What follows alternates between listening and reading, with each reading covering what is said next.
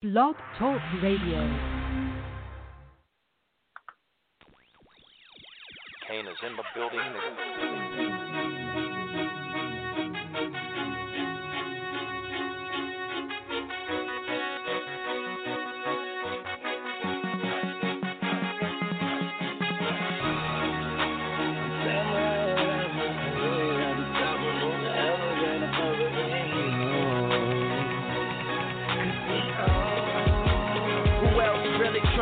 With Hollywood Code, I'm with Marley G, bro. Flying Holly Grove chicks to my Hollywood shows. And I wanna tell you something that you probably should know. This that Slumdog Millionaire Bollywood flow. And my real friends never hearing from me. Fake friends write the wrong answers on the mirror for me. That's why I pick and choose. I don't get you confused. I got a small circle. I'm not with different crews. We walk the same path, but got on different shoes. Live in the same building, but we got different views. I got a couple cars I never get to use. Don't like my women single, I like my chicks in twos.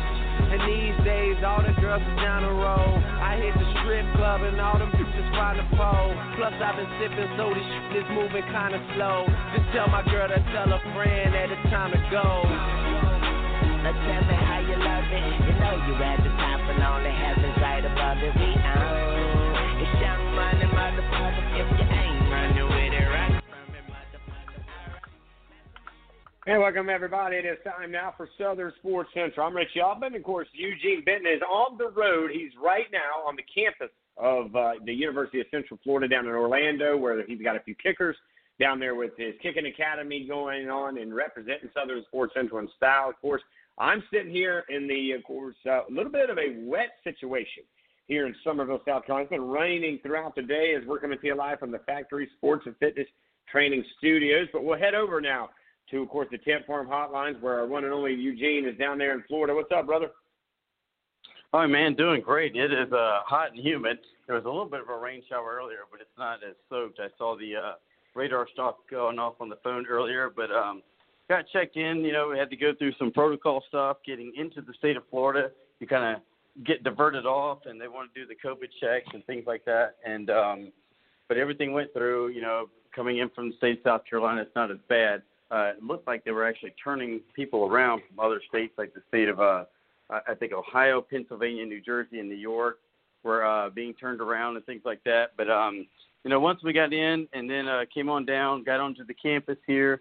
You know, got checked in. I posted a picture for Southern Sports Central. Got into the lobby, you know, of the big night there in the lobby. That was pretty cool. Got the kids in, and what we did was we actually set up. We got an extra room here, kind of in the middle of all the rooms. Pulled out a couch since it's got a good anchor system. Went in and we brought down a lot of bands and some equipment to do a workout tonight. We're actually going to do that about 6:30. So, you know, you and I had text, and I told the boys instead of 6, we'll do 6:30, get them a good workout in. We got the strength bands tied to the bottom of the couches in the middle of the room, so they're weighted down so that they can go through their steps, stretch out their legs, do some muscle pulls. As you know, and people who have followed us on Twitter and myself personally in the academy, yesterday they kicked from about 8 to 5, which was really, really pushing it. And in some senses, you know, we were kind of just ready to say, all right, let's end it. The boys were getting worn out. Let them rest and recovery last night. We put in ice bath, first a hot bath, then an ice bath. After that, then it was, you know, a rub down of a little bit of icy hot, but not too much because we didn't want to get too much stuff on the skin. Let the boys get a good stretch. We put that new hammer massage things on their quads, their calves. Got them some rest, got them some bananas, some Gatorade, a ton of water, some creatine and some glutamine to try to recover those muscles since we're kind of, you know, stacked up with these things. But got on the road early this morning. Like I said, got checked in. We got the rooms in, which kind of was a little thing because of the COVID. They're really strict. Florida, especially this area around Orlando, is much like Charleston, where you got a lot of out-of-town visitors. So they really have to do these things, these checks, you know, check your temperature when you get in, you know, kind of where you come from, where have you been, you know, and they list a certain couple of regions, and, you know, have you been around there, that kind of thing. And then, like I said, we got some music set up in the living room part of my suite, where, like I said, we tied down these stretch bands to couches and chairs and everything like that, so the boys could kind of get in. I mean, they've been in cars coming from Ohio, going back and forth to Charlotte, going now down to Orlando, to get those workouts in, kind of get those muscles, get the heart rate up, get the blood flowing. We didn't want them to stiffen up, so we got that set up to roll here in about 25 minutes, and after that, give them a high protein, high carbohydrate dinner, and fill them up with some water and get them to bed early so we can start early on. Tomorrow is one of the last trips or showcases for kickers through Kohl's. And for anybody that's interested or anybody curious, what a showcase is that they'll set up what they call short field goals, long field goals. The short field goals are 30 dead center, 35 left, 35 right. When I say left and right, that's the hash marks, and 40 dead center. And that sorts out, that's what's called your short field goals. They try to put it where the wind is in your face, if that's an option. They want to see how you can control the ball, your strike. Everything is videoed. And then they go to the long balls. And the long balls start out at 45. And then yesterday in Charleston, we had 45. We had left hash and right hash at 52 yards. Then there was a 56-yard dead center, and then a 59-yard long ball that counts for 2 points, and you take two of those. And unfortunately, Spencer, the rising junior there at Oceanside, he hit a beautiful ball that hung up there, and we thought it had a chance at 59 yards, and it came up. The video seems it looks like it was about 2 feet short. So while he's disappointed didn't make it, it's a good ball. And also on film, some of the national evaluators, they don't expect kids or they don't expect high school guys to make 59 yards. What they want to see is, can you get it up in the air? Can you drive it right down the middle? Because they figure, when you get to a college, you're going to get bigger, faster, stronger. So if, you're lacking a yard or two here or there, they figure you can pick that up as your body matures, your muscles and bone structure changes. But anyway, so yeah, we're checked in down here. Tomorrow is the last one. I wanted to, while we're speaking on it, I want to give a big shout out to Coleman. He's the rising ninth grader at Oceanside, and I've talked about him a good bit. He's number one ranked kicker for his class of 2024 in the nation, number one punter. Man, he hit some punts that just really baffled everybody and had the national people cheering yesterday. But yesterday afternoon and this morning, I got a text from Chris Saylor. He runs another kicking service similar to Kohl's, which we do a lot of the national stuff with. But Saylor is the U.S. Army All-American Bowl, which is also tied into FBU and Adidas, and he was invited to come out to Los Angeles. They're going to make an exception. Instead of a 2-day thing, they're going to let him do a 1-day thing. And, if he wins the job there and the guy thinks, really highly of him, he would be the starting kicker for one of the teams in the underclassmen U.S. Army All-American Bowl in Naples, Florida, which will be played this coming January. So it's been a scramble today trying to figure out if we can do that. The parents want to know if he and I can fly to Los Angeles, and do that in 1 day, flying from Charleston through Chicago. We stay in Los Angeles, kick in Burbank, and then leave there and fly to Nashville, Tennessee, have a car pick us up in Nashville and get us over to Gatlinburg because he's one of the feature kickers in the national Kohl's competition there in Gatlinburg, July 18th and 19th. So it's been kind of a whirlwind day, but, I try to teach them, that's life and that's football. You got to be able to run with it. You got to be able to roll with it. You got to be able to succumb or perform under pressure. Things change. You might be sitting there pretty and hey, I'm going to go in and win this game with a 35-yard chip shot field goal, and the next play, quarterback gets sacked for a 15-yard loss, and now your 35-yarder is a 50-yarder. So what? And that's kind of the thing I was telling him today. He's like, well, Coach, are we going to be able to do this? I said, let's find out before we get all upset. Let's work it out, and we'll see if it can even happen. And, it looks like we might actually have an option to make it happen. So it would be a great honor for him, to be a U.S. Army All-American and play in that bowl game down in Naples. Coleman's played and he represented South Carolina in the Carolina Bowl up at Duke University. He's got some colleges that have reached out to Coach Call and that he's talked to him. I think Syracuse and Virginia Tech, and as well as Spencer. Spencer's doing great as a rising junior over there. A couple other guys that performed super well. The long snapper, Zach Champagne at Oceanside, he actually bested a 5-star guy. I mean, Zach's been between a 3 and a 4-star guy. As a long snapper, he actually bested in the scoring a 5-star guy on punting and field goal snapping yesterday. That was pretty cool to be there with Zach and experience that. The punter for Lucy Beckham is a former Oceanside kid, a kid that I've trained up, and he was hitting some balls as a rising sophomore that was going 45 to 60 yards in the air. These beautiful spirals that would just hang up in the sky, and and he would come over and was like, "Dude, it just breaks my heart that you're doing something different. But I really love you, and I'm glad to see you going to Lucy Beckham. I support you 100%." But we can get into it a little more. I see that it's 6:10 on my phone. I know we got to hit a break, so I'll let us go to break. And like I said, I'm gonna finish setting up the room here for the gym starting at 6:30. All right, buddy, you do that. What we are going to do, Eugene is actually on the road. He's down there in Central Florida getting ready for another kicking, I would guess, combine, if you will, or tournament there in the state of Florida. So he'll be checking in with us for a few minutes. But coming up after break, we're going to head to a quick break. We come back, we're going to be joined with Joe Hughes. He's up there in on the border between South Carolina and North Carolina. I'm not sure what side of the road he's on up there, but he's going to check in with us coming out of break. And then at 6:30, Jay Williams from the South Carolina Youth Football Association. He's the commissioner. He checks in at 6:30. Then at 7 o'clock, we head to Channel 2 on Channel 2 Sports' very own Logan Reeves is going to check in here with us and talk to us about some of the things happening here in the Low Country and around the world of sports, as these guys have had to get a little creative. But yet here lately, there's been a lot to talk about. Then at 7:30, Mr. Brown from the high school Blitz. We've partnered with these guys. We're going to be doing a combine here in Charleston, or at least in the Charleston area, on June 27th. That's going to be at Woodland High School at 10 o'clock. And then we'll carry it up on July 25th to Conway High School, where, of course, we're going to be up there at 10 o'clock as well. That's July 25th for that combine. So then at 8 o'clock, we'll hear from Ryan Berger. He is the quarterback at Myrtle Beach High School. He'll check in and kind of let us know how things have been going up there with the Seahawks. These guys are every year. This could be another year that they can get another state championship. So a lot to cover. We're going to come back. When we do, we'll be joined with the one and only Joe Hughes. Guys, don't go anywhere.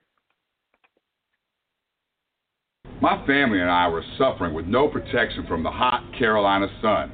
I called the Tent Farm, and they told me about their line of ceramic window film. Now I have 99.9% protection from harmful UV rays for the ones that matter the most. You don't have to be a math teacher like me for those numbers to make sense. Don't be alarmed. Call the farm. I was driving in extreme Charleston heat. I couldn't take it any longer. I wasn't alarmed. I called the farm. I used to be the victim of bad tent. It was so horrible, I was embarrassed to be seen driving even in my own hometown. I called the tent farm, and they took care of me. I wasn't alarmed. I called the farm. I'm Jonathan Farmer, owner and founder of Tent Farm. Are you a victim of bad tent?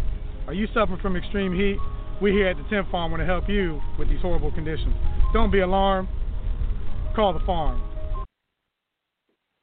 Hey, welcome back, everybody. This segment brought to you by our friends over at the Tent Farm. You can locate them at 7634 South Railroad in North Charleston, South Carolina. You can find them on the web at tentfarm.com or reach out to Jonathan and the guys at 843-297-4131. And without further ado, we head to that Tent Farm hotline where we're joined by the one and only, the sports reporter, one of the best in the business, Joe Hughes. What's up, Joe? Not much. How are you doing? Good, man. So, I asked you for about 10, 15 minutes. You said, sure, why not? And we'll get right into it. First of all, let me ask you, man, how's the family? You guys getting along pretty good up there? And, again, where exactly are you? I always say you're kind of on the border, but I guess that's probably one of the best ways to describe where you live at, right? It is exactly. I can't parts of my location. I have to keep now, that in Hey, you know what, though? If it fares you to blow a little bit on the North Carolina side, so be it, or if you come back into South Carolina, either way, but you're welcome. I know in both states because you do a great job. Let's first get into some things that I saw that kind of hit the airwaves today in the high school world. The dismissal denied for the charter and private school lawsuit versus the South Carolina High School League to move to Richland County. You covered this very closely, I know, because of your connection to the state of South Carolina and what you do there many avenues. Your thoughts on this, and are you shocked when this was released? No, it's mainly because I think everything deserves to at least see its day in court. And the private and charter schools feel they have a grievance. All right, let's see whether they can prove their point. And the high school league believes that they have a legit case, and what they did was perfectly legit. Let them prove it.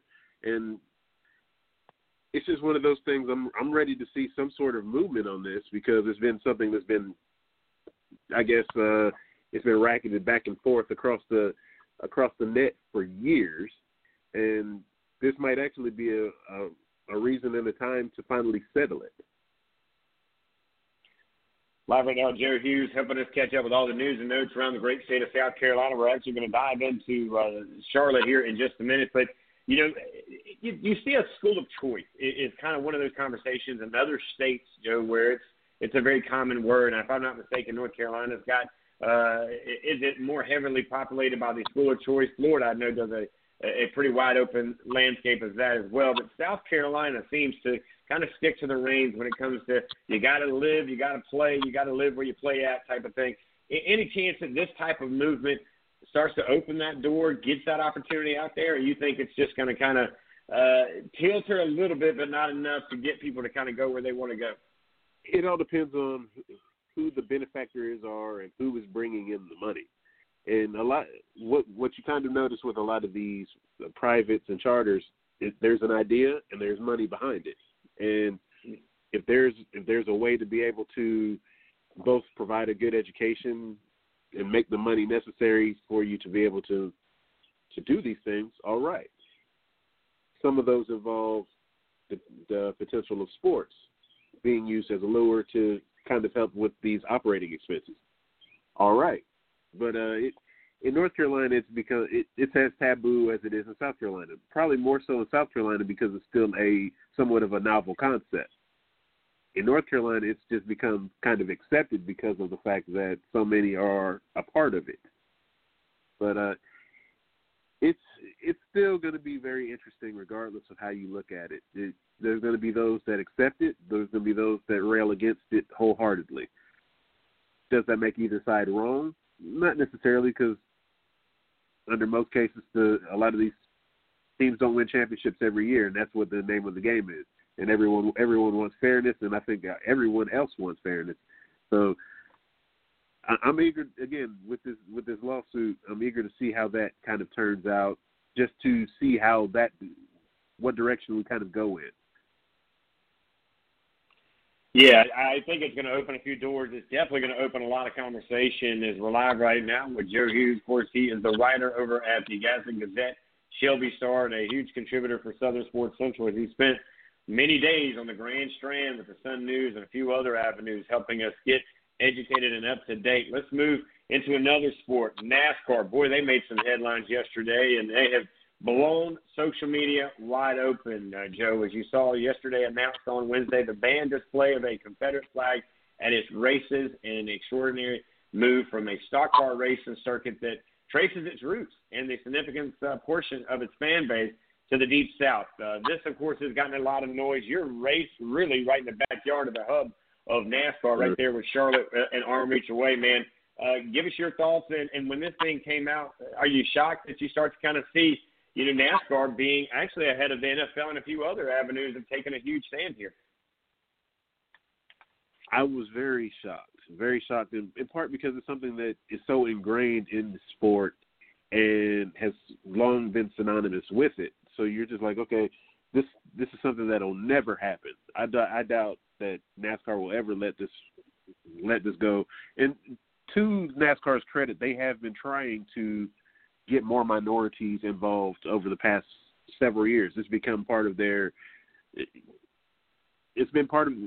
brand advancement, if you want to call it that.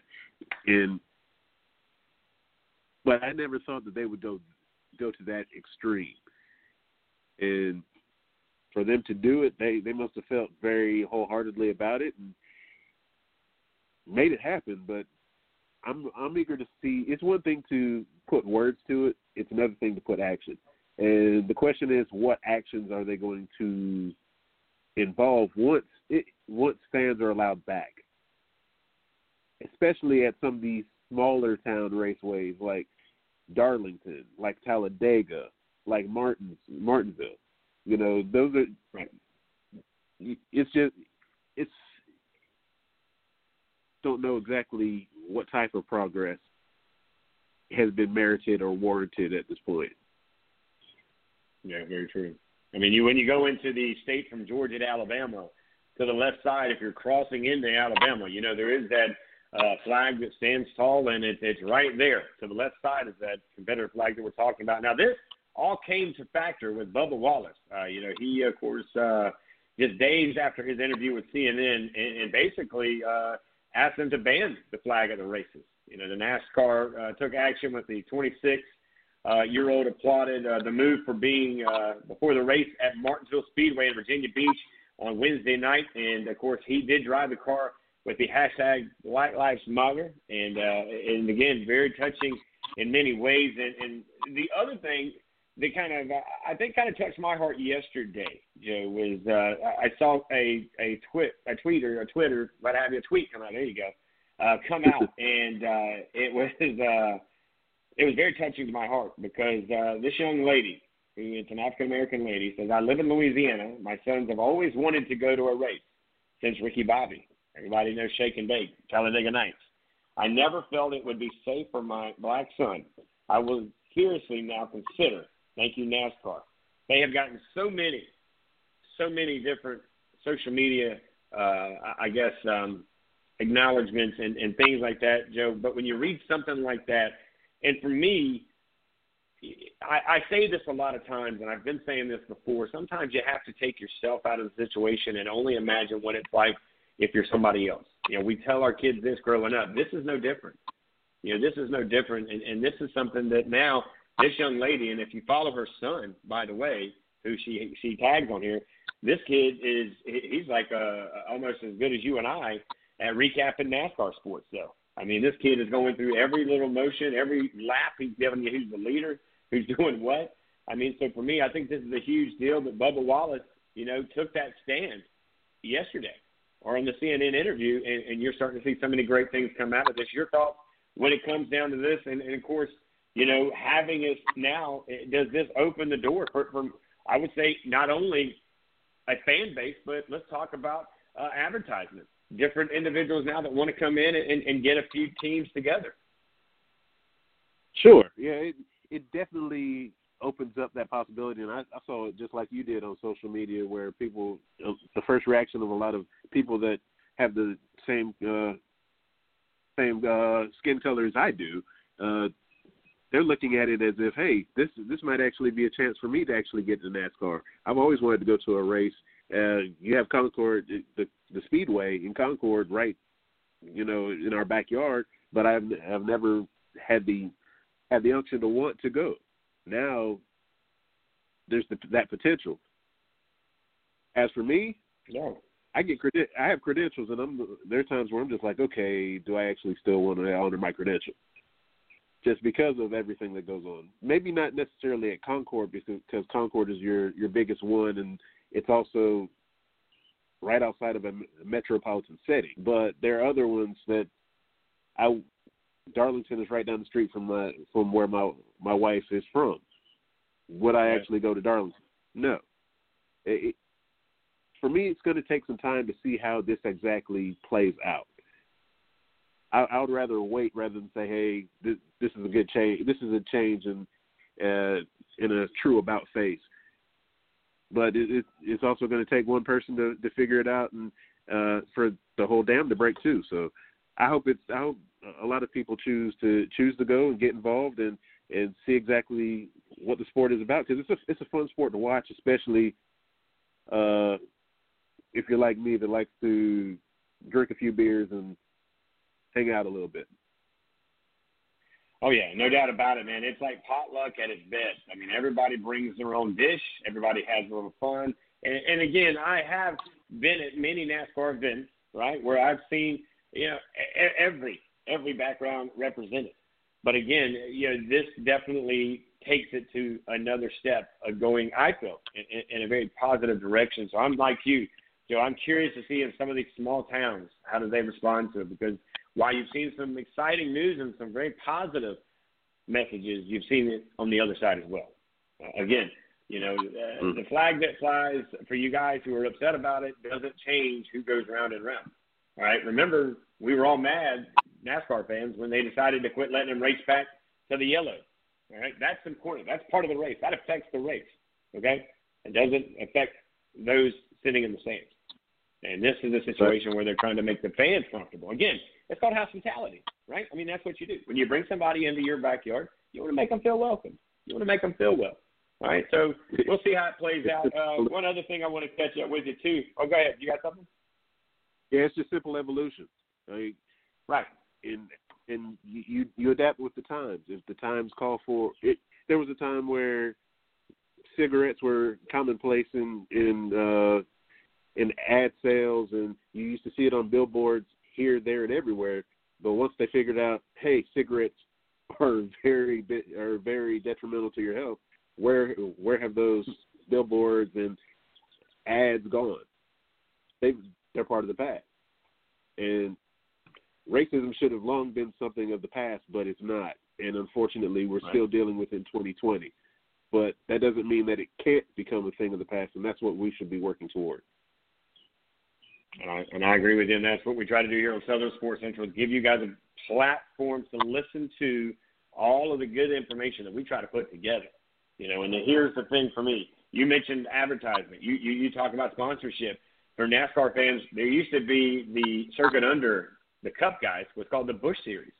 Well, because it was a beer, right? It went away. Yep.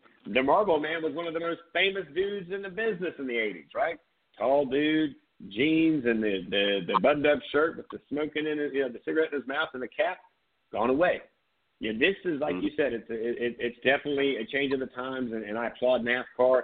I think you're going to see a lot of things. And again, I'm excited about it. I'm 100% excited about it because it's well past due.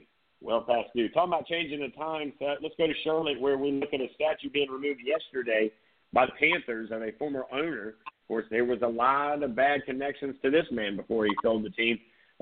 Your thoughts, and I'm sure you've written a bunch of things on this as well, but to see the former owner of the Charlotte Panthers statue come down, it's another, I think, move in the right direction. I think this was more of a precautionary measure than anything, as the present ownership was basically, it was part of the contract for that statue to stay put.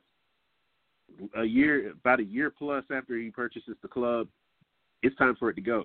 But with everything that's been going on nationwide, with social unrest, protests here and there, and the unpredictability of where a lot of certain statues or inanimate objects, as I like to call them, objects that have nothing to do with nothing.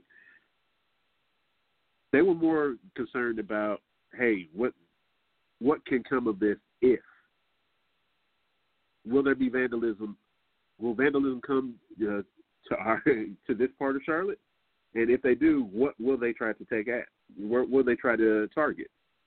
Number one on that list would be the Jerry Richardson statue, basically because of what he was and what he meant toward the end of his tenure with the Panthers.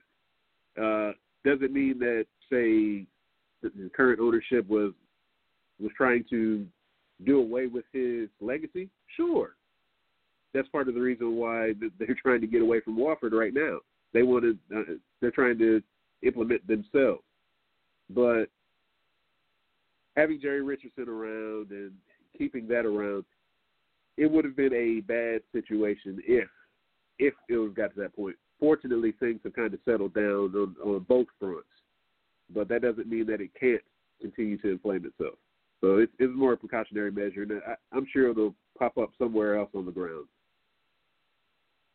No doubt about it. Joe Hughes, they open up the gates Monday, I believe, coming up, right, in North Carolina. We actually had a gentleman that joins us on Tuesday talk a little bit about it, but it looks like football is going to start slowly working their way back out on the Friday night lights and all of that around the high schools, man. What's the buzz in North Carolina with them opening up in stage one or phase one?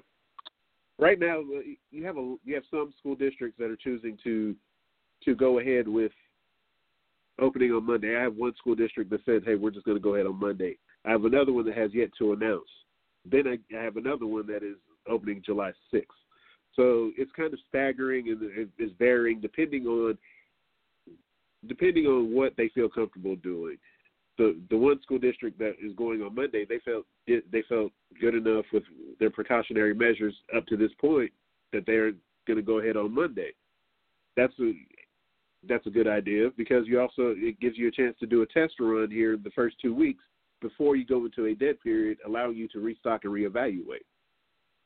Other school districts, such as Gaston County Schools, which is kind of where I'm based at, they're choosing to go July 6th, and it gives them a chance to go ahead during this upcoming 3 to 4 week stretch and figure out exactly what areas do we need to be looking out for, how can we best suit our coaches and our players, and also how can we as administrators get on one accord.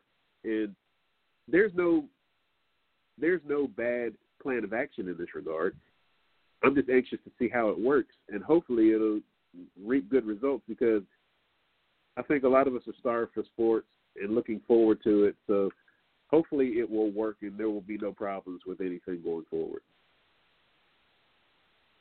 Well, as always, Joe, you do a 5-star job, and we look forward to catching up with you. You know, by the way, I don't know if you've seen, we've partnered up over there with the guys at the high school Blitz. We've got combines going on because they're going to do a junior showcase game in December that we partnered with. We're going to try to get the best upcoming juniors of this season in a game up around the middle of December. But before that, we actually are going to do combines all around the state of South Carolina. We've got a couple up there where you are, one in Columbia, one in, of course, Conway. Of course, Coach Terry opened up his gates and said, come on down. So we'll be in Myrtle Beach on the 25th. And then Coach Cyber, the athletic director over at Woodland, he's going to open the doors for us over at June 27th. So I want to welcome you down here, man. You can stay with me or whatever. But we'd love to have you down here and help us out a little bit, and then you can cover it while you're putting in some work with us. For sure. I'll definitely love that. Now I have to check my schedule, make sure the kids don't have me locked down for something, and we'll have to check it out. I'll probably have to give the guy at High School Blitz some grief about his playoff picks, but that's just something I kind of tag him about on a regular basis just because it's fun to do. But he does a great job publicizing things for these kids and doing things for these kids, getting their names out there. And that's the name of the game. We're all in this for the kids and wanting to see them live out their dreams because we all started off with the same dreams and they're closing in on it. So that's what we're all in this for. No doubt, Joe. I'll let you back to the family, man, real quick. Tell them how to find you, how to catch up with you, and what's the best way to get in touch with you. Yeah, best way is on Twitter, of course, Joe L. Hughes the second. The second is 2 I's capitalized. I'm on Facebook. I try not to hang around there too much because Facebook is Facebook. And GastonGazette.com, ShelbyStar.com as well. So keep up on a little bit of everything going sports. Well, you do a great job. We appreciate you, man. Looking forward to catching back with you shortly. And until next time, man, stay safe and God bless. All right, man. Y'all take it easy. There you go, ladies and gentlemen. The one and only Joe Hughes. He's a sports writer for the Gaston Gazette. He's also with the Shelby Star, and he's a huge contributor right here on Southern Sports Central. We've got to go to break because we got to head up to, Mr. Jay Williams. He is the commissioner, South Carolina Youth Football Association, segment time now. So after this short song, we'll come back. We'll check in with the commish. Don't go anywhere. You're listening to Southern Sports Central Live right here on Blog Talk Radio.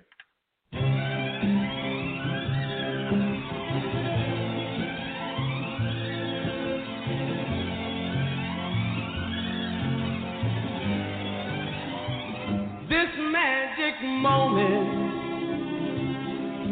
so different and so new, was like any other until I kissed you, and then it happened. It took me by surprise. I knew that you felt it too. by the look in your eyes, sweeter than wine, softer than the summer night. Everything I want, I have. Whenever I hold you tight, this magic moment, while your lips are close to mine, will last forever, forever till the end of time. Oh, oh,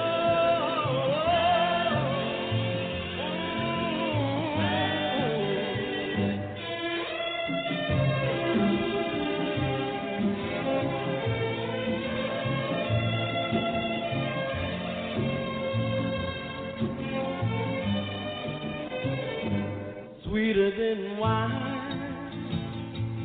softer than the summer night. Everything I want, I have.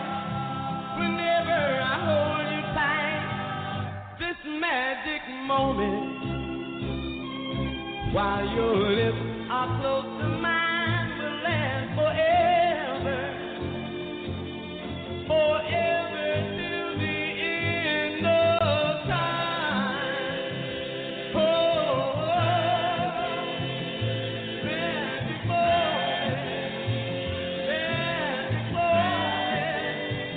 magic moment, magic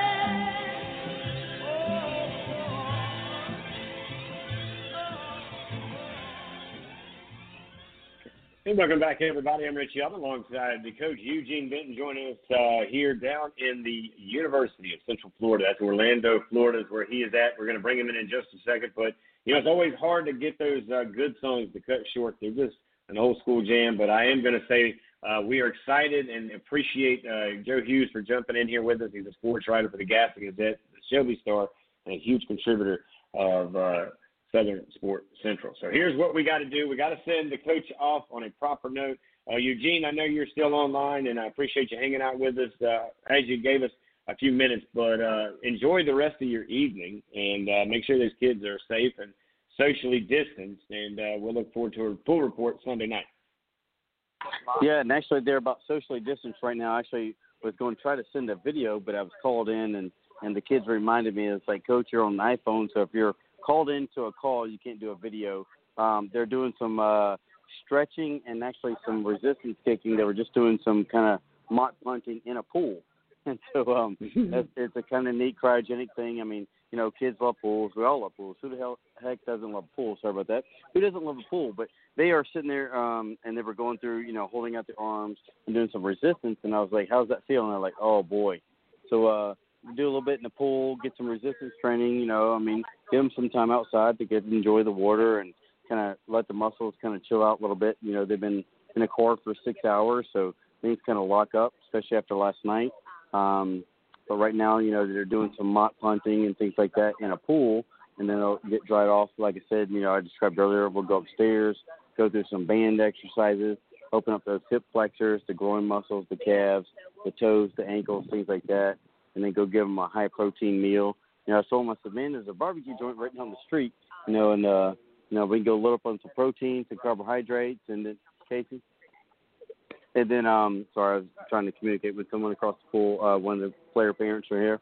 So then we'll go load them up and get them hydrated for bed, get them up at about 7 o'clock, kind of do a little stretch here at the hotel, take them down there on the campus for the at UCF, get ready for the kicking competition. They're on AstroTurf, so they're looking forward to that. But we are ready to go, and like I said, I'm going to get these guys finished up here in the pool, go get them stretched out and get them fed, get them to bed, get them hydrated. I just want to thank everybody for the support, for following along in this adventure, and thank you, Richie. You know, I love you, brother, and thank you to Southern Sports Central for allowing us to have this platform and to showcase the Low Country Kicking Academy, and I will check in tomorrow as the kicking competition goes along. Thank you. You got it, buddy. He says, guys, and of course, he is the other half of Southern Sports Central, but right now that half is down in Orlando, Florida, at the University of Central Florida. So we do have to go to the hotlines because it is now time for the one and only this segment. Brought to you by, of course, our friends over at Gurns Pharmacy at 140 South Main Street in downtown Somerville. You can find them on the web at gurnspharmacy.com and on the phone at 843-873-2531. And when I get a chance, Jay, I'm going to bring you over here and get you I'm going to treat you to one of the best hot dogs in town here in Somerville. What's up, Jay? Not much, Richie. How's it going today, brother? It's good, man. You're busy. I know last week I told everybody, I said, look, that man is busy. He's a commissioner. That comes with much titles comes much responsibility and little sleep. And, by the way, you're married with family, and you got that going on the side too, or not on the side, on the front side of your life as well. But glad to get you back for your segment. As you heard, by the way, I met yesterday with Coach Seibert, the AD up there at Woodland. I met him actually here in town yesterday to finalize the deal that we're going to be doing a combine over at Woodland High School for our low country kids, but it's also going to reach to Bluffton and Beaufort and Orangeburg and Santee. And I want to open the door for you and some of your coaches to help us out a little bit, man, and let them kind of work the campus a little bit, man, on that Saturday. Hey, we're all in. If you need us, brother, we'll be there. And I think it's an amazing job y'all doing.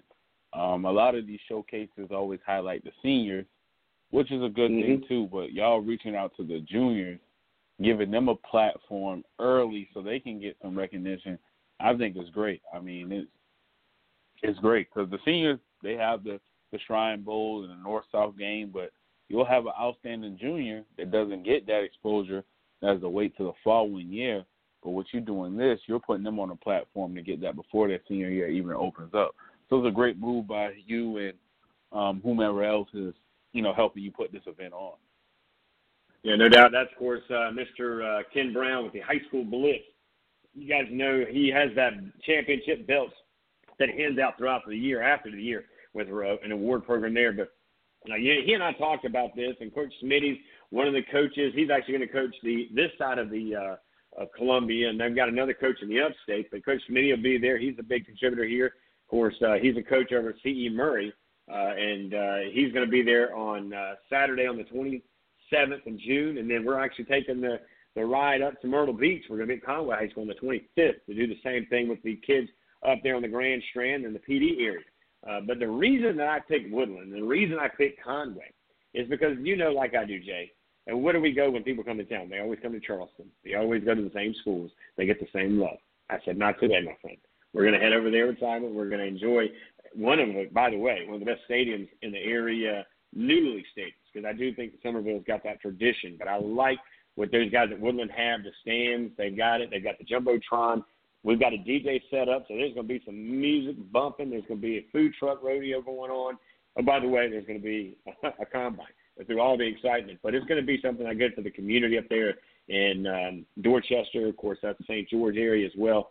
But geographically, and you know this as well as I do, I think it opens the door for everybody because it's a 45-minute drive for about 9, maybe 10 different places that are going to be coming in on that Saturday morning, Jay. Yeah, I mean, Columbia is more in the middle, but, I mean, if you're going to get any closer to Columbia, it's probably Woodland, as far as everybody being able to be around the same distance from getting to the event.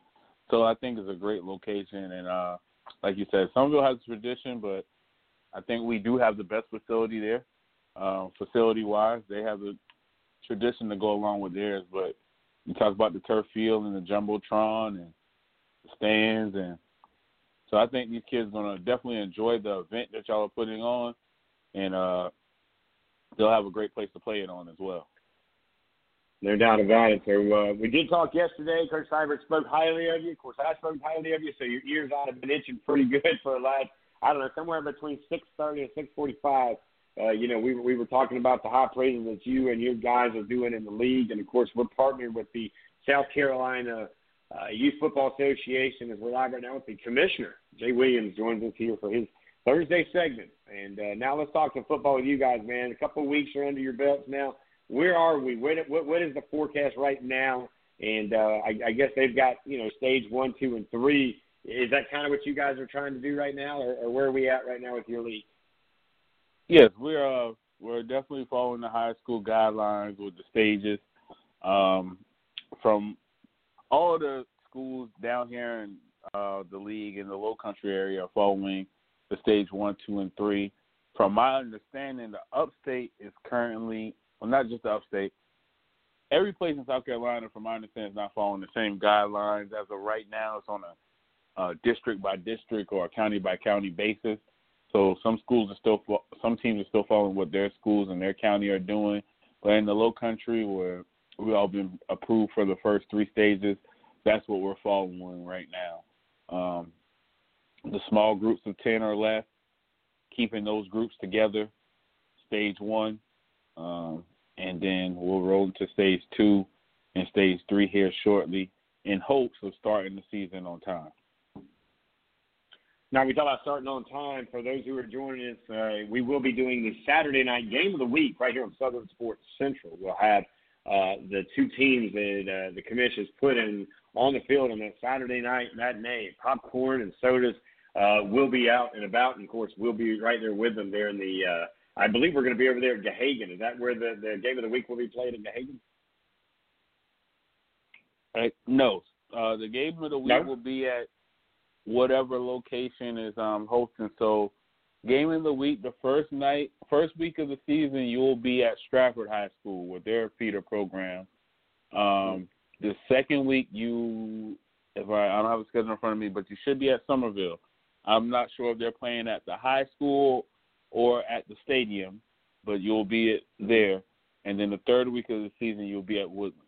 We're on the road. You'll be at Ashley Ridge. They are. Gotcha. So there you go. That's a little peek ahead of where Eugene, myself, and a few others with Southern Sports Central, along with the commission, his crew, will be taking it to Stratford, to Somerville, and to AR in the first 3 Saturday nights. As we're excited about that opportunity there, as we're live right now with the commissioner. So you've gotten a few things going on right now. Kind of update us on anything else that's going on, Jay. I know that we've gotten the dust off the cleats. We've tightened them up a little bit. The pads are out and about. I've been in communication with, I think, about every one of your coaches, and there's a lot of new things that could be going on. Of course, you and I kind of went back and forth on that earlier today, but, the growth is just astronomical, man, from where you were not even last year. Let's talk 2 months ago to where you are tonight as we talk about this incredible league that you guys have put together. It just seems like it's growing overnight. Yeah, I mean, it seems like it grows every day, to be honest with you, Richie. I know time was on the show, we talked about getting the Colleton County teams involved and teams in that area. Now, I had a West Ashley team reach out to me that they're trying to get everything situated with West Ashley High School and hopefully join in. And then James Island is trying to do the same thing. So we're growing. I've talked to Coach Call, who you had on the show multiple times. He's looking to start one up at Oceanside next year. He just took that job. Wando's interested. So eventually I think we'll be where we want to be, and that's at every high school. Some just slower than others. And when you got coaches changes and COVID-19, which was unexpected, coming in a situation, everyone can't move at the same speed as others. But I definitely think eventually we'll be to that point, and we're seeing the growth. I mean, we went from a 9-team league to a 32-team league right now with continued growth. I mean, like I said, West Ashley and James Island can join any day now, and that would put us at 34. I mean, we've branched out all the way to Gaffney, South Carolina, and Anderson and Spartanburg. So the league is definitely growing, and just wanted to continue to grow, and want all these athletic directors and head coaches to support their youth programs in the league. Live right now with the commissioner with the South Carolina Youth Football Association, the one and only Jay Williams, joining us here on Southern Sports Central for his segment here on Thursday night, brought to you by our friends over at Gurns Pharmacy. If you look at the state of South Carolina, he's broken it down into 4 different conferences. The SEC down here in the Charleston and into Beaufort area that kind of gets up, it looks like, into Orangeburg a little bit. And then in the PD/Horry County, Myrtle Beach area, that would be the Pac-12. And in there somewhere, Columbia looks like to be the Big 12. And then the ACC, it's kind of fitting, right? It's up there in Clemson and Greenville and all of that. Any chance that you could possibly have this down the road? You may already have this in the works, Jake, that you take the best team from the SEC, the best team from the Pac-12, the best team from the Big 12, and the ACC at their age group, and meet at a common spot and have an actual state championship game in each level and each age group, or at least definitely the older kids. That's exactly what's occurring this year. It's happening this year. So we'll play the first 2 games of the season are non-conference games where you'll play a team from a different conference home one week and away the next, and then you get into conference play. And then after conference play, we have a conference playoff. Each conference winner will meet in a state playoff format, so a 4-team format, similar to the college football playoff format, to determine a true state champion in each age group. And right now, that game is supposed to be hosted at South Carolina State. Right. That is exactly what's happening this year. So we would be able to crown a quote-unquote true state champion this year. I love it, man. I think that right now is one of the exciting things for me that I sit here and I think, that we're, without a doubt, showing it right here. We're all on the same page, and as you heard Jared Hughes just a minute ago, we're all in the same vision. We're all going in the same direction. We just might be in a different car to get there, but our goal is to take care of these young people. Let me ask you this, Jay. Brian Rutherford, he is the athletic director over at Central High School. They have decided in Dorchester County, and just in this side, because I did find out yesterday that that's not the case at Woodland. Woodland Middle School still has a football team. But everybody else down in this one, and that would be Ashley Ridge and Fort Dorchester and Somerville, have done away with middle school ball. Now, that being said, it sounds like the B team is going to be 7th and 8th graders. So, of course, there is going to be a loss of opportunity, maybe the right word to say, with certain kids. Have you and the other athletic directors, have they been in touch with you about what's going on and trying to get you to kind of push a little bit harder to make sure that these people and the individuals, if they don't make the B team, hey, you can come over here? But by then, is it going to be too late for these guys to get in? Well, I haven't spoke with Brian Rutherford directly, but I have spoke with Coach LaPrade at Fort Dorchester and Fiddler and Walker at Ashley Ridge in regards to that situation. And they're trying to funnel the kids that are 12 and under back to our league, and then they will keep, the ones that are over 12 for their B team. I know Coach Fiddler threw out at Ashley Ridge, if he has 100 kids come out that are over the age of 12, he wants to keep all 100. He doesn't want it to be that place where no kid has a place to play football. So, if they're young enough to play in our league, of course, send them down there. If they're old enough or too old for our league, then he plans on keeping them. I think that's a great mentality to have, so that kind of avoids that gap of these kids not having a place to play. And I know Woodland advised that, we're not doing away with middle school ball, which is true. You weren't told anything incorrect. But we never had a B team in a sense. So our middle school is like our B team. So what everybody else is doing now, we've been doing in a sense. Yeah. So we'll still keep the 7th and 8th graders, and they're our B team basically. And then the younger kids come to the youth program. And that's what everybody else is doing now. So their 7th and 8th graders are now their B team, which has always basically been the case at Woodland. And then the 9th and above have to play JV, which, solid 9th graders at Woodland because we're a smaller 2A school on a varsity team in the past. So I think everybody's just getting on the same page now. Using different terminology for it, but everyone's getting on the same page. Like you said earlier, we might be driving different cars, but we're all going to the same location. I'm into that, and I can tell you this. I know Somerville because my affiliation on the Friday nights with these guys is that you see they had struggled finding B-team schools other than in Dorchester County, and they ended up playing the same game twice and this, that, and the other.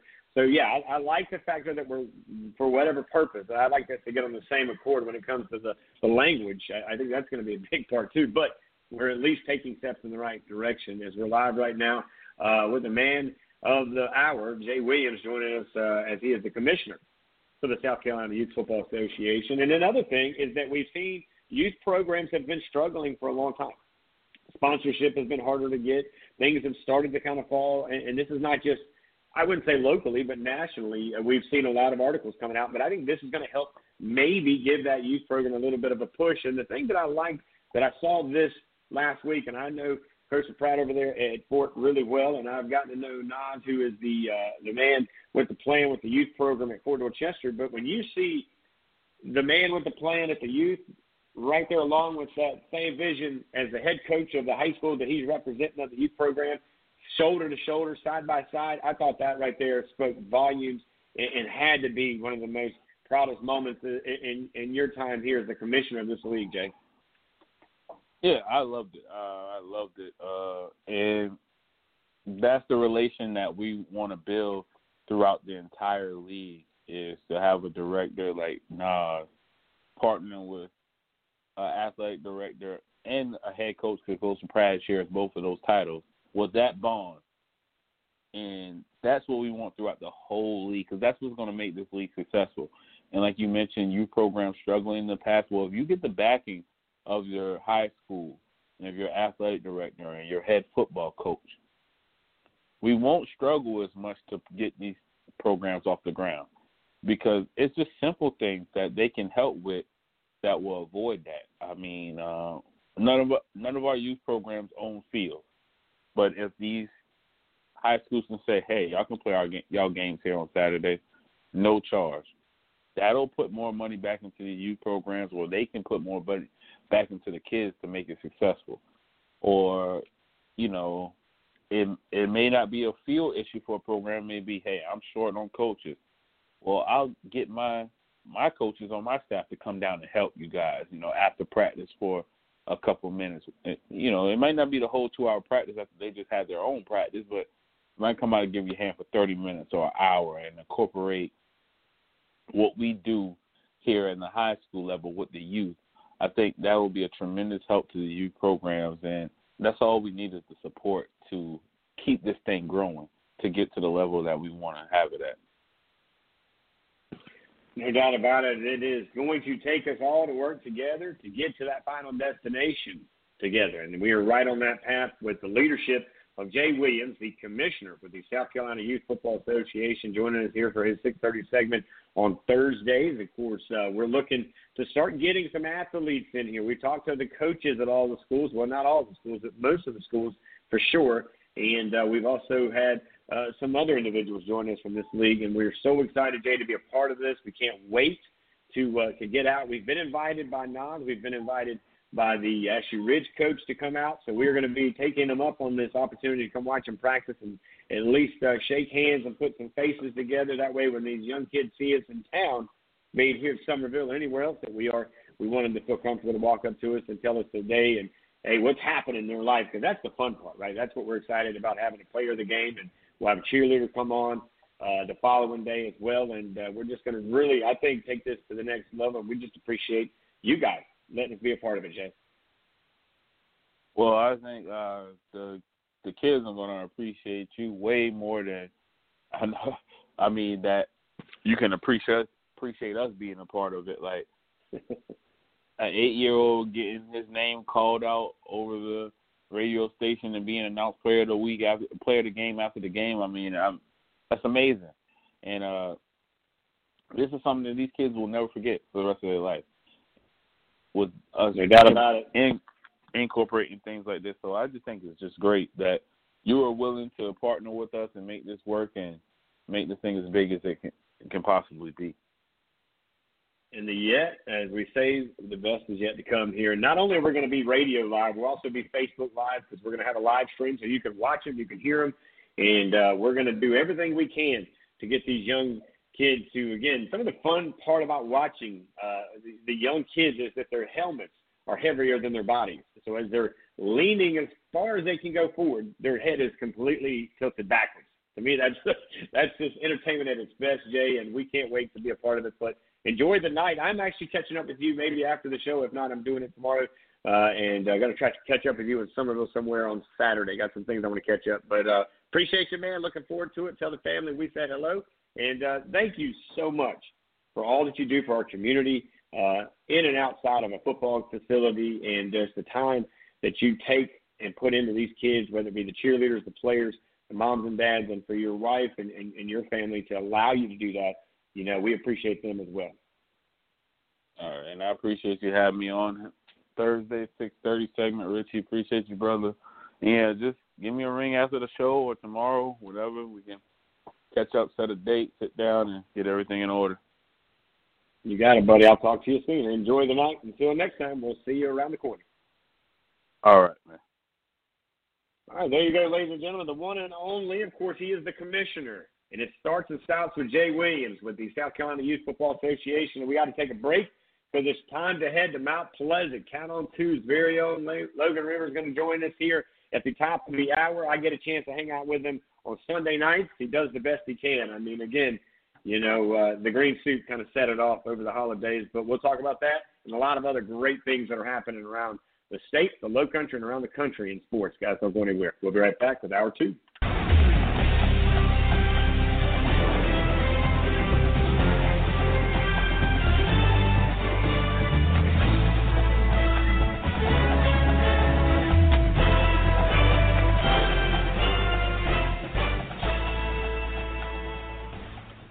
Hey, welcome back, everybody. I'm Rich Yeoman alongside, the man, the myth, and the new legend over at Mount Pleasant. He's at Channel 2 probably, or he may be at home. I'm not sure. Logan, of course, is one of the most entertaining guys on the news TV, and I get a chance to hang out with him on Sunday nights over there at Channel 2. And I don't know what he was thinking, but he stomach sick for about 10 minutes, and it's a fun time. But I do want to shout out to Somerville and Simmons Barbershop, located at 139 North Main Street, right here in downtown Somerville. You can find them here in town, or you can give them a shout at 843-873-2861. They're open on Mondays, Wednesdays, Thursdays, and Fridays from 7:30 in the morning. They shut down about 4:30. They're closed on Sundays and Tuesdays, and then they close early on Saturdays. So, Logan, if you're getting a haircut, you got to get in there early on the Saturday. But without further ado, Logan, I welcome you back in here with me, buddy. What's up?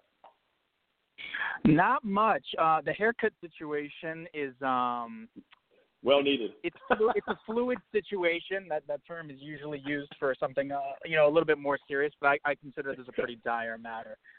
When it comes to where I'm currently located, you're wondering if I'm at home or at the station. I'm just in limbo. That is the location we're going to say.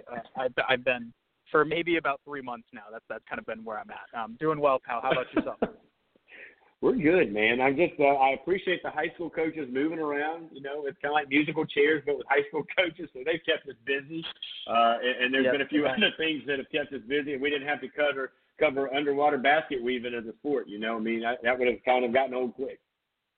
They'll get their chance one day. It just wasn't the right period of time. Those guys, they work hard. Well, maybe a couple of years down the line, they'll get their moment, but it was just too soon for the underwater basket weaving community.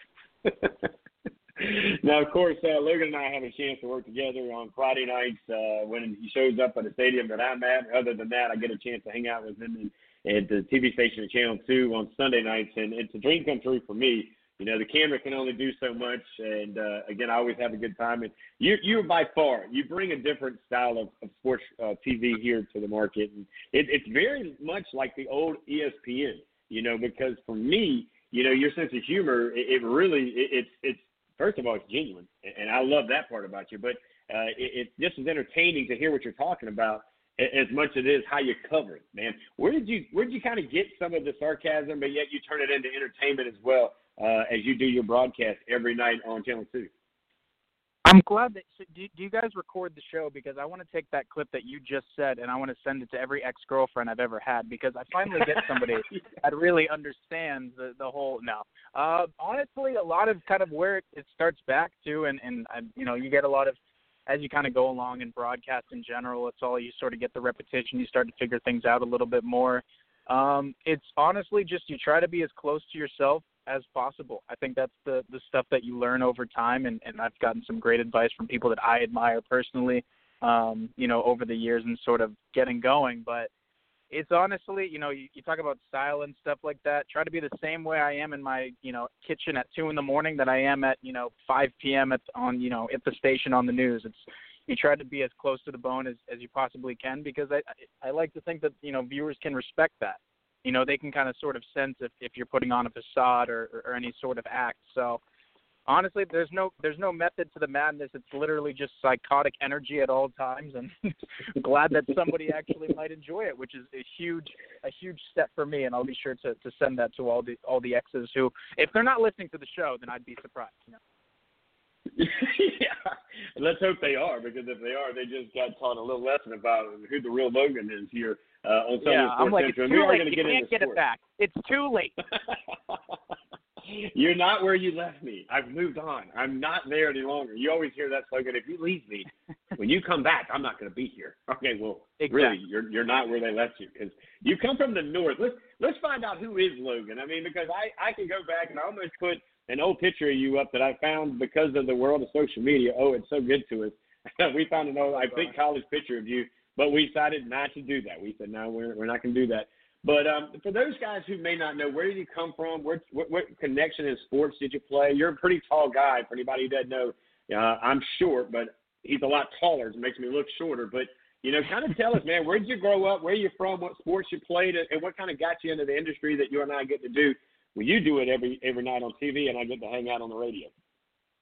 I'm wondering how you got my mom's contact to get access to those pictures, because that's the really interesting part of this all. I have to tell her to stop texting you in general with all those blackmail photos of me as a fat child. No, it's sort of growing up. It was honestly just I was born in New Hampshire in sort of the New England region. My dad worked in Boston for a number of years, but my whole family's based out of there. But I grew up in South Florida. I moved there actually when I was 1 and pretty much had my whole adolescence and through high school there. But I would pop back up to the New Hampshire and Boston area, most summers out of my life. And then went to school back up in Boston. And, that's where I became the low-level scum of a human that I am today, between the sports fan and just, learning to sort of get in this industry and finally making it to here. But, so just kind of between those couple of, first job was Louisiana, which is another just wild, crazy place. And now somehow Charleston has become the most tame of them all in a crazy set of circumstances, which I think if you told most people that they'd be pretty surprised. But no, been crazy enough. It's been almost 2 years at this point here, and it's been pretty amazing, honestly, kind of along the ride. Live right now with the one and only from Channel 2 Sports, Logan River joins us right here on Southern Sports Central, 7 o'clock segment here. And we try to do this with everybody. When we bring them in, we want you to know not just who you see on TV, just like our athletes. We want you to know where they came from, what they're all about. Of course, not much to say their favorite color or their favorite place to eat, which, let me ask you, man, you're kind of 2 years into Charleston so far. Where's your favorite spot to eat on a Friday night or a Saturday or whatever day you get a chance to actually get out of the studio? You see, and I like to think that your approach here, it's the same thing that you wouldn't text a girl those things. You know what I mean? You wouldn't be like, get to know her. You wouldn't be like, hey, what's your favorite color? Or like, what's your sort of, what food do you like to eat? It's like, no, that stuff is, we don't need to get to all that stuff. That's not going to tell me anything about you. You got to get down to the nitty gritty, and we got to find out the real stuff. So I respect it. Favorite place to go and eat is my boys over at Kairos. I am just a fiend. I am just an addict for Mediterranean food, and it gets to the point when you walk in and you don't even have to order, you don't even have to say what you want, and it's already being prepared. I don't know if that's a good thing or a very, very pathetic thing, but I'm going to take advantage of it because that's the point that we've gotten. My boys over at Cairo, so anything Mediterranean is my speed. But I will literally eat anything, so that is almost a cop out of a question in a weird way.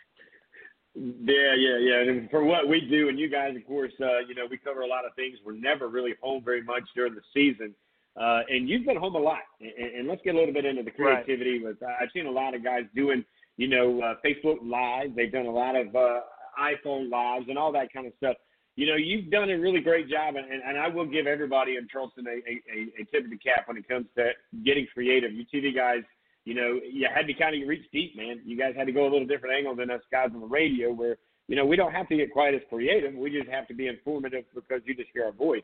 Well, what was kind of your motivation when you saw COVID-19 take you out of the studio and land you in your kitchen? It's a really interesting question, and it's honestly it's so loaded that it's you almost don't even have the time to get to all of it. I think when this first started out, you didn't really know how long it was going to happen, right? So when you're first starting to hear, and I just vividly remember the night that in my opinion, the night that the NBA officially, when Rudy Gobert tested positive, when that shut down is when I think this all really started. And when I say this all, I mean just from a society standpoint, because I think a lot of people started to take it more serious. And I think at that point you're sort of wondering, okay, they'll be suspended. I know I personally was like, okay, maybe it'll be like a month off or something like that, not knowing as much about, we still don't know much about the virus, honestly. But back then, you just figure, it's going to be something like a month, and you'll do a couple of stories, and then as it starts to go on, you sort of you're starting to realize the severity of it and just the serious nature of it all, and how not only is nothing going on, but nothing's going to be the same after, right? So that's been a large part of it too. But in a weird way, there's been a lot of silver linings through this, and I think that our job, specifically in sports, even though there wasn't necessarily games going on, has been to take people's minds away from reality, because that's always been the purpose of sport. It's always been to, whatever problems you have in your day-to-day life, we're going to put those on hold while this game's going on and give you something to pay attention to and put all of your focus in. And I think that it's been a similar mindset even during this all, because we've had a chance to tell stories that we never would have had the chance to, meet people that we never would have had the chance to, even being in the sports realm, because when you're flying from game to game to shoot highlight, you don't get a chance to sometimes do some of these feature stories and come across individuals that in a lot of ways, have had such an impact not only on their community, but just on, the sports world in general. But you would have never known if it wasn't for something that forces your hand when it comes to a creativity standpoint. It's like, we've had to be more creative, but it's been in all the right ways. It's not like you're searching for something that isn't there. There's always a story in sports, and I think that's just the glorious thing about it, is that you don't have to have a game to have a sports story. And I think that's been the biggest teaching tool through this all. And I've honestly gotten a greater appreciation for this time in an odd way, because, I feel that there's certain people in stories that if it wasn't for this situation would have never been able to have their stories told, and they're great stories and they're great people. And it sort of puts things in perspective of what's actually important, not only in the sports world, but in your own life, because you come across all these different people and they just are doing so much, and they're just so fantastic with the way that they sort of operate and care about others.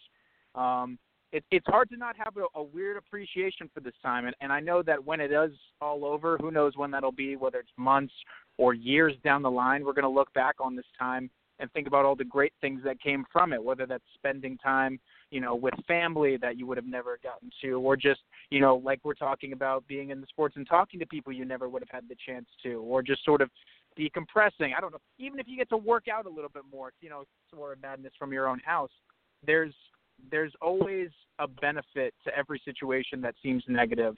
And I'm all about symbolism. And so this time has definitely enabled us all to sort of harness, taking the good out of anything that seems bad on the surface. So, it's been an interesting time, to say the least, but, there's been a lot of times that I've been able to enjoy it in a weird way. Like right now, Logan Reeves joins us right now. He, of course, is the man with the plan over at WCBD Channel 2 Sports. I have a chance to hang out with him, of course, on Sunday nights as we talk high school sports. We recap it all. He gives me three things, and we knock it out, which, by the way, thanks to you, I'm welcomed on the campus at Fort Dorchester. All right, they love me because see, you reunited us. Of course, I had the Boys to Men clip that I had. Of course, the Legion of Doom fellas, and now I actually work out with them on Saturdays with other athletes.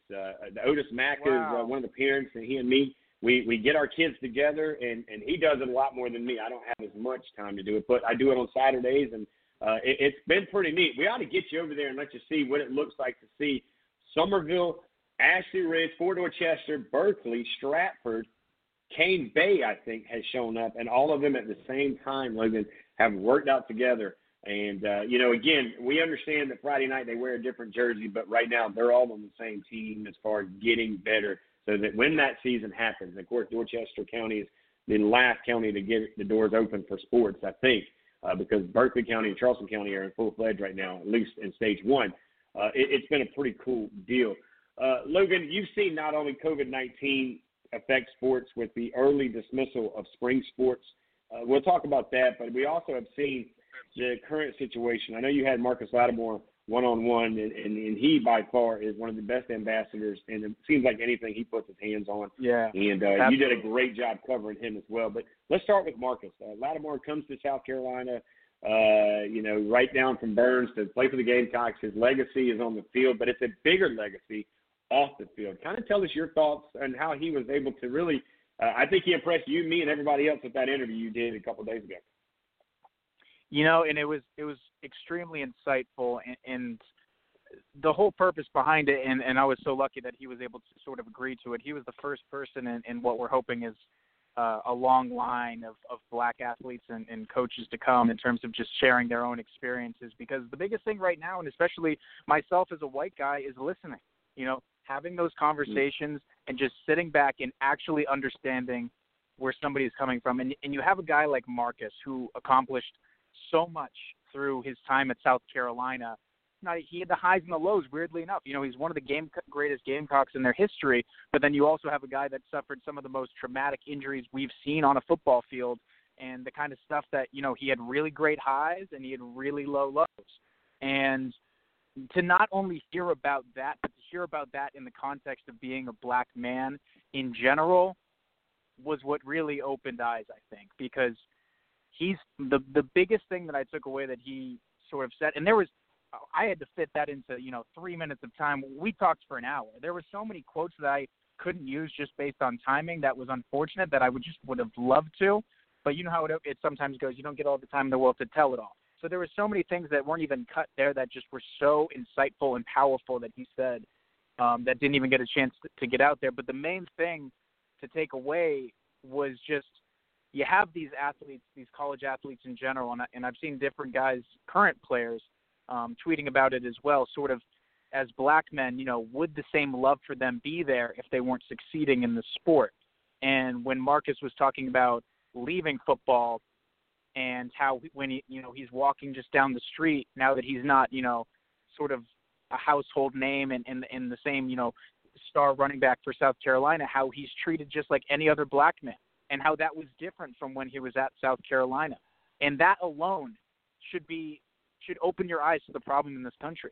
The fact that you treat somebody differently who's the same black person they were the entire time, but you treat them differently depending on if they're having success for your school or if they're away from your school.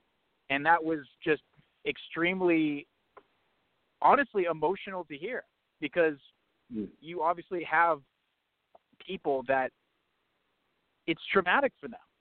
There were so many things that he said. There's a lot of things I could say, and he was just even sharing a few of those stories. And it's tough to hear, but it's also important to hear.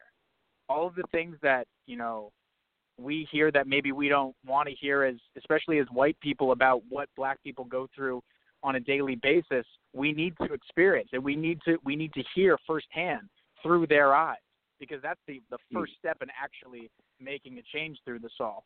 So to just have Marcus talking about the differences in his life and being, just a black man in general, it hopefully opens the door for a lot of people to not only reflect on how they treat other people, but to call out other people who might be treating somebody of color a certain way going forward.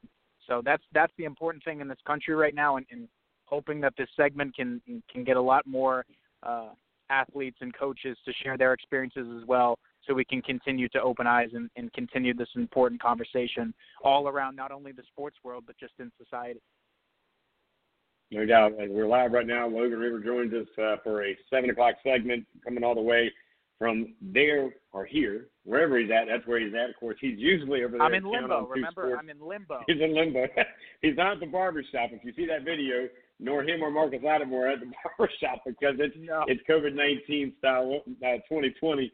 And the thing that he said, and I'm going to move forward with this too, but he says, I'm no longer Marcus Lattimore. I'm just a black man in America. And how touching is that, and how humbling is that? Because on this show, we say it all the time, don't love these kids on Friday and don't recognize them on Saturday. Don't love them and cheer for them on Saturday and not recognize them at church on Sunday. You know, it's a big deal, and it takes guys like you and I think this is why you and I work well together, and we get a chance to do so many things, and you welcome me in your studio, and I, of course, always open the door for you here. And just matter of fact, a week ago from this past Tuesday, I had 5 African-American men right here on Southern Sports Central. I had here's a guy that you might want to get on your show, by the way, it's Harry Blake. Now, Harry Blake was the second African-American to ever play at Somerville. And then he, of course, went to, by God, West Virginia to play for a guy who had left before he got there, ended up playing for Bobby Bowden. He then, of course, does great things. He was the, I think, first African-American at West Virginia on the track team. There's a lot of history there, Logan, but he then came home to Somerville, where he played for the legendary Coach McKissick, opened up an all-state branch, retired, right? Had 3 amazing daughters who now have their amazing families, and he is a great speaker. So I think you could actually get something, and I think he would love to speak to you because he came on our show, and that may be somebody I lean on you with. Of course, we also had the head coach from Cross come on the show. We had a former Citadel guy who, again, Everett Sands, who's coached Marcus Lattimore, matter of fact. We just wanted to get 5 individuals, that could educate us, like you said, and I've told other coaches this. Be yourself when you talk to somebody, and because you don't know. You will never know what anybody else goes through. You can try, you can think about it, but you'll never know the difference. It's as small as getting pulled over for a traffic light. It's just little things to you, but it's big things to them. So, and the other thing is just listen.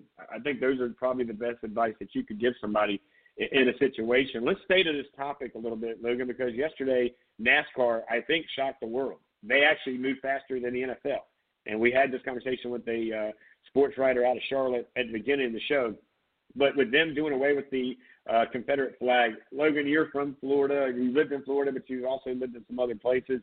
This is still shocking for guys like you and I who have covered NASCAR for so long. And, it is what it is when you call it the good old boy sport. And now they're taking a turn thanks to Bubba Wallace and his interview with CNN. Yeah, and I think the important thing to remember is because, it is important, and there's also been, you're always going to have backlash in these times no matter what you say or do. So there's, you've seen backlash from it as well from certain people. And I just think the important thing to keep in perspective for everybody is that when you have only one black full-time driver in NASCAR, and he's talking about being uncomfortable when those are at races, that's reason enough to get rid of him, Even if it's just one person who is completely, sort of petrified by seeing that in the stands, that's reason enough for change.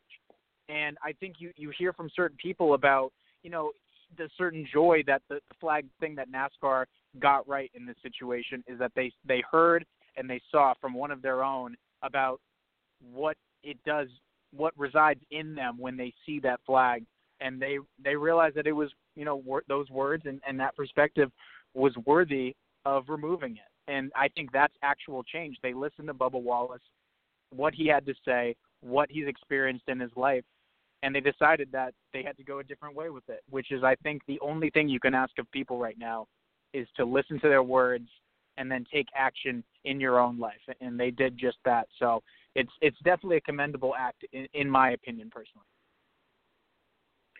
Live right now, Logan River joins us here on Southern Sports Central with WCBD, Count on 2 Sports. He's the man with the plan over there in the news station or the sports studio over there at Channel 2 in Mount Pleasant. Out of all this that's happened with COVID-19, and we'll kind of shift back to COVID before I get you out of here, what's one of the craziest stories or something that you've covered that, quite frankly, has been like, wow, I never thought that was coming, but yet, thanks to sitting still for a minute, I have a chance to listen? The craziest story that just talking about these couple of months here, the craziest one we've done? Yeah, so far, yeah, because you've had some, you've been really creative, again, thanks to Zoom and Skype and Facebook and any other avenue that you've had. What's something, maybe it wasn't something you covered, Logan. Maybe it's something that you read, you saw. Of course, we all got a chance to get to know the real Scottie Pippen. And, again, I enjoyed getting to find out that, you know what, that guy, he's a gamer, man. I wasn't as big a fan of him until after watching that Michael Jordan series, but we've learned a lot. I always tell people this, Logan, is everybody ought to win at sports trivia when these bars and restaurants or whoever does trivia night, because we've watched enough 30 for 30 to know.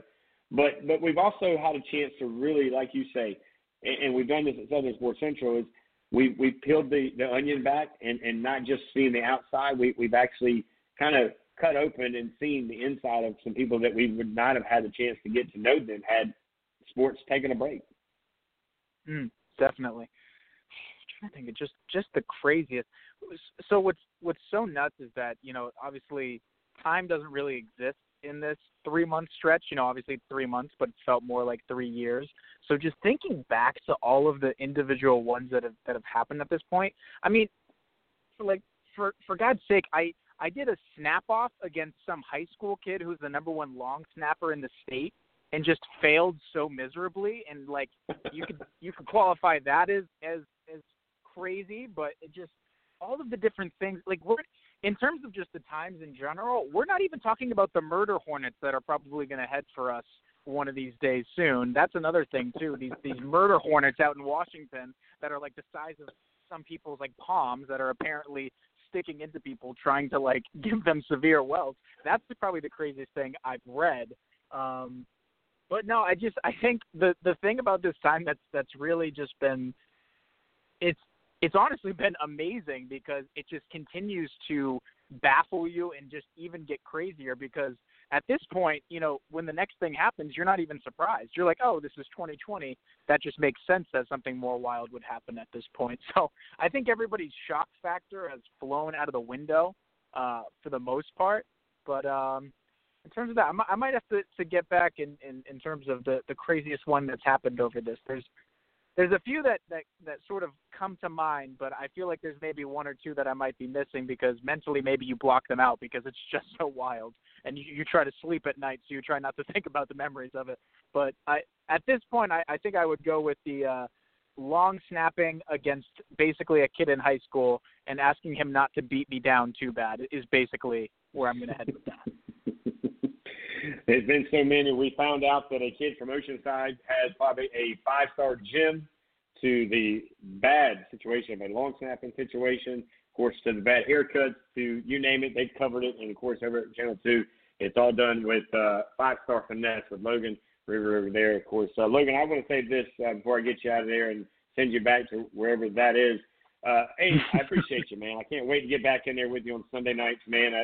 You've made my dreams come true when I get the chance to sit in there with you and we talk Friday night football on a Sunday night. And, the kids look forward to it. I get inbox all the time. And so, of course, I'm looking forward to hopefully continuing that this season. And we started late, so we actually may get a good jump on this thing if we keep doing it. But you didn't bust my chops too much, man. You actually made me feel good. And you got on me once for wearing the green suit, which I thought it was appropriate. But there again, I think you said it looked like I got dumped in a toxic bucket. I was just in a good mood a couple of times. I figured I wasn't trying to. We'll ruin your reputation later. In the meantime, we'll sort of build you up, and then we'll break you down at a future date. I think that's sort of my method of thinking there. Well, man, anytime you get a chance, I want you to know I'd love for you to come on. If you can find 3 hours or 2 hours or 1 hour, I'd love for you to co-host the show with me, man. It would be a lot of fun. Because you guys are in front of the TV, you guys, you're bouncing around. You have to get back to the studio. You got to edit a lot of things. You have to do this, do that. It looks easy, right, with your 15 minutes of fame there. But, man, there's a lot that goes into your TV gig that we don't deal with over here in the radio world. That is the case. But, it's a beautiful madness that you grow an appreciation for more and more every day, weirdly enough. And even during this time, I've honestly loved coming to work, and that's the thing too, is that a lot of people are out of work, and so you honestly just feel grateful that you get to have any job, let alone the one that we do where we get to talk about sports. So no, just always appreciative of this job, and I'm sure as somebody like yourself who gets to talk about sports daily, you can see that as well, and you can attest to that. So it's been an important time in a lot of ways, but we're pretty lucky dudes in the scheme of things. No doubt about it. I will send you the information. I know I sent it to you through a text about June 27th at Woodland. There's going to be a combine that Southern Sports Central and the guys over there at the high school Blitz, we're going to get the up-and-coming juniors.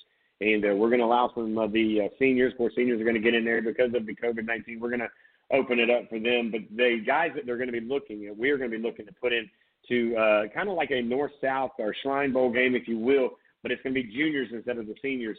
They'll have a combine here in Charleston at the Woodland facility up there with Coach Cyber. That's going to kick off at 10 o'clock on June 27th. It's the last Saturday of June. So I'll keep up to date with you, but I'd love to get you up there to cover it. I know it'll be nice to see a lot of big names around Charleston because we're going to get guys from Bluffton, Beaufort, all the low country here in Charleston area, of course, and we'll have some kids from Orangeburg and Santee, man. So you should get a chance to enjoy some good food because I've already rounded up some food trucks. So now food truck rodeo. Okay.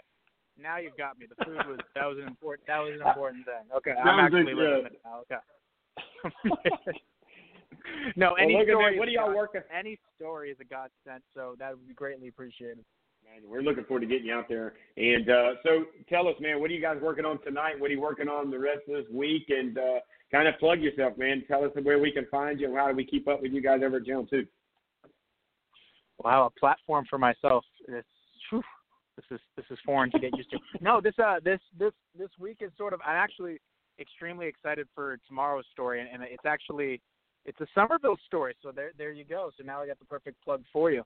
No, I'm actually extremely excited about tomorrow's story. I get to tell the story about a resident there who is coming up on the 10-year anniversary of the day that he had a motorcycle accident that led to him becoming paralyzed. But that's not the story in general. It's about how he became a world champion archery player and how he picked up archery after the accident, and just a lot of how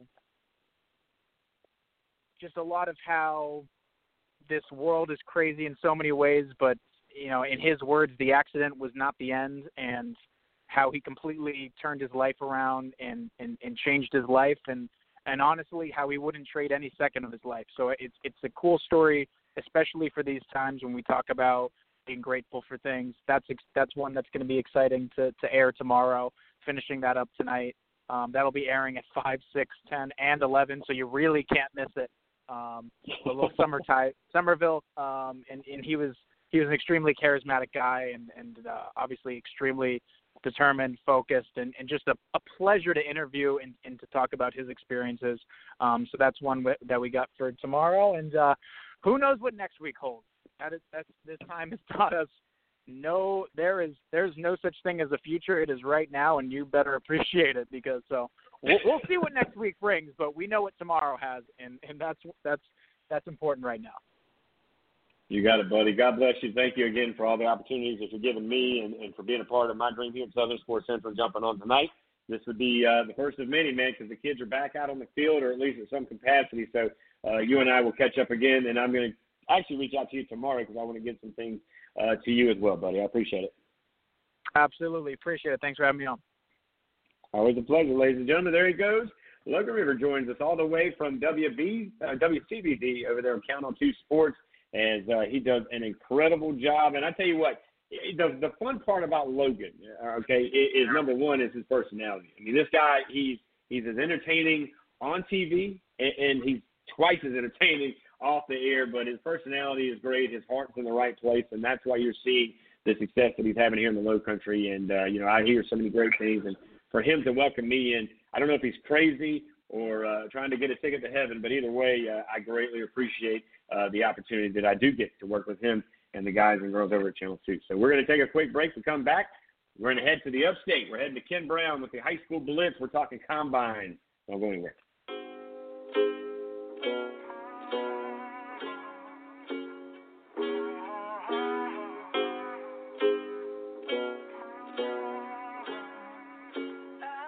Yeah, I'm gonna take my horse through the old town road. I'm gonna ride till I can't no more. I'm gonna take my horse through the old town road. I'm gonna ride till I can't no more. I got the horses in the bag, horse stock is attached.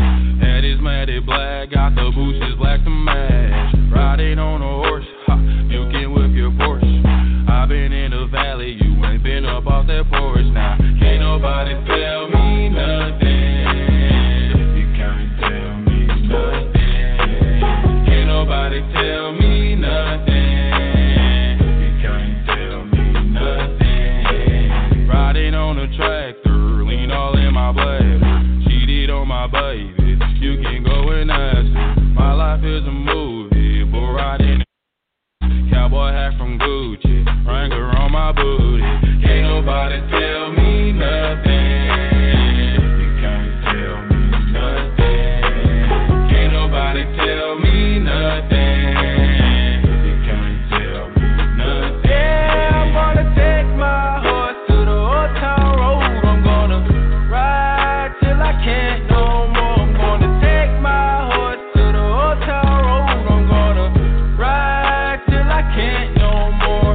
Hat down, cross town, living like a rock star. Spend a lot of money on my brand new guitar. Baby's got a habit, diamond rings and Fendi sports bras. Riding down Rodeo in my Maserati sports car. Got no stress, I've been through all that. I'm like a Marlboro man, so I kick on back. Wish I could roll on back to that old town road. I wanna ride till I can't no more. Yeah, I'm gonna take my horse to the old town road. I'm gonna ride till I can't no more. I'm gonna take my horse to the old town road. I'm gonna ride till I can't no more.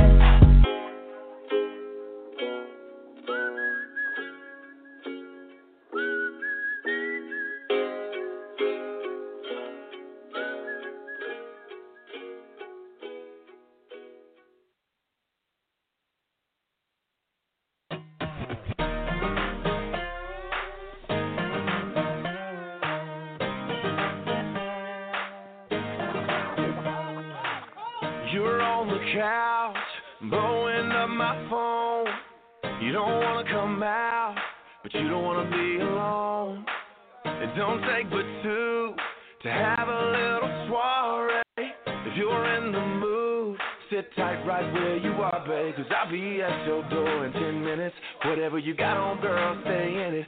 You ain't gotta leave the house to have a good time. I'm gonna bring the good time home to you. We'll have a house party. We don't need nobody. Turn your TV off. Break that. Hey, welcome back, everybody. I'm Richie Altman. This is Southern Sports Central, your Thursday night edition. It's been a solid when we started on the border, as we had Joe Hughes from the, of course, middle of North and South Carolina. He covers it for the Gaston Gazette, works for the Shelby Star. He was a beat writer for the Sun News there in Myrtle Beach, and he's a huge contributor right here on Southern Sports Central. Then at 6:30, we stayed local. We went to Jay Williams. He's the commissioner with the South Carolina Youth Football Association and covers the great state of South Carolina and youth football. We got to get this guy some loving as he comes in on Thursday nights at 6:30. And then Logan Reeves joins us. He is the head man in charge over there at Count on 2 Sports, WCBD's own.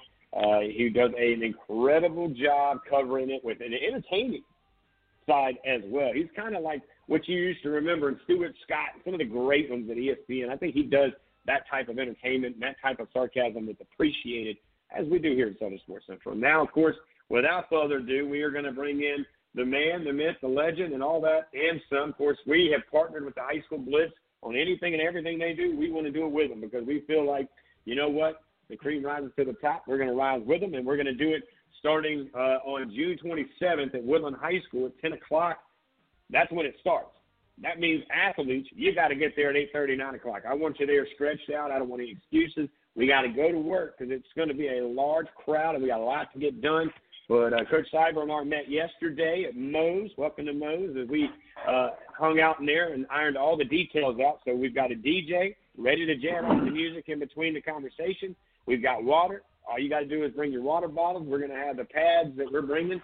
We're going to have you sized up. And then, of course, somebody's going to have a stopwatch there, Mr. Brown, and we're going to see how fast and how much they can get done during a Saturday combine. Yes, sir.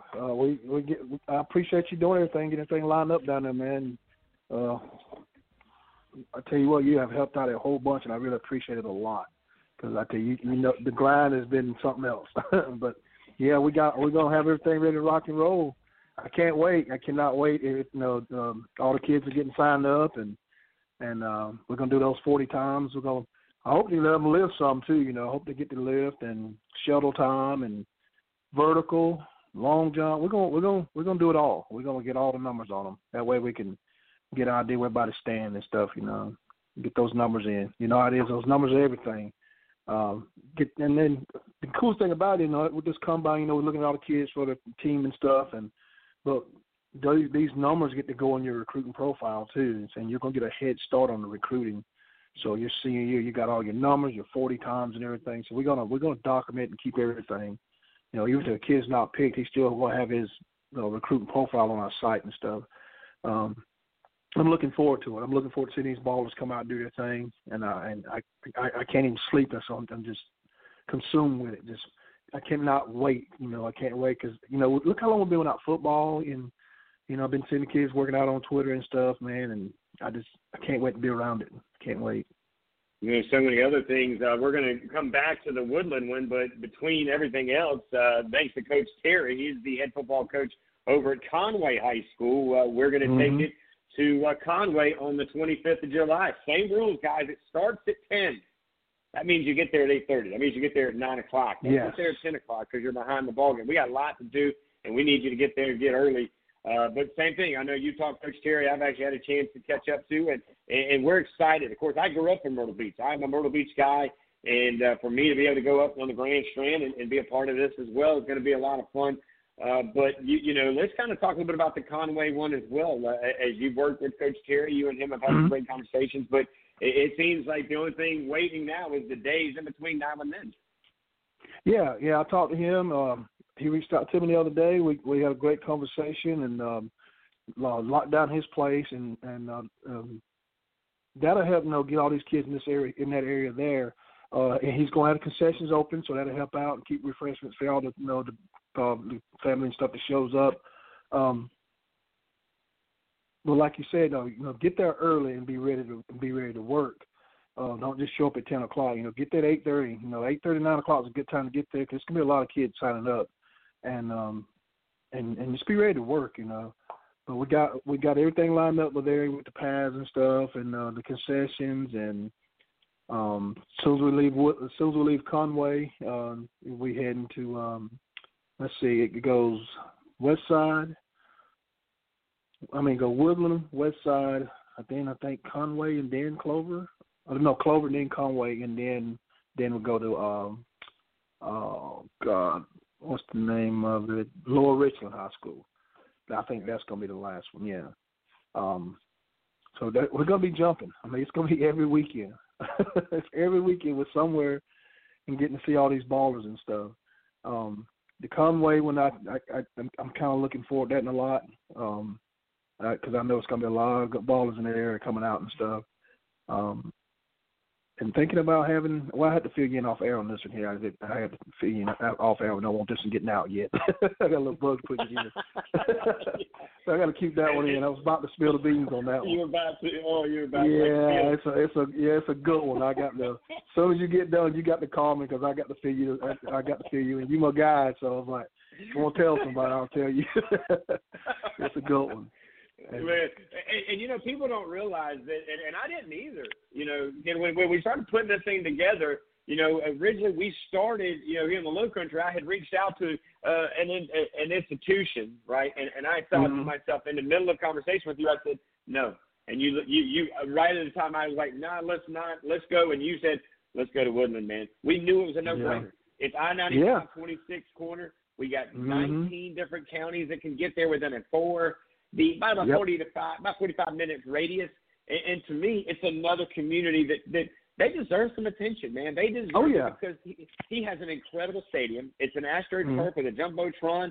He's got the seating facility there. He is going to treat us like red carpet, 5-star dude. He's so excited. Awesome. He smiled the whole conversation last night. He was so excited, man. It was just, and to see that excitement. That's automatic appreciation, and it's worth all the lack of sleep that we're already getting and we're going to continue to get because we're as excited about it as the athletes. I don't know if they realize how excited we are. Oh, I know it, together.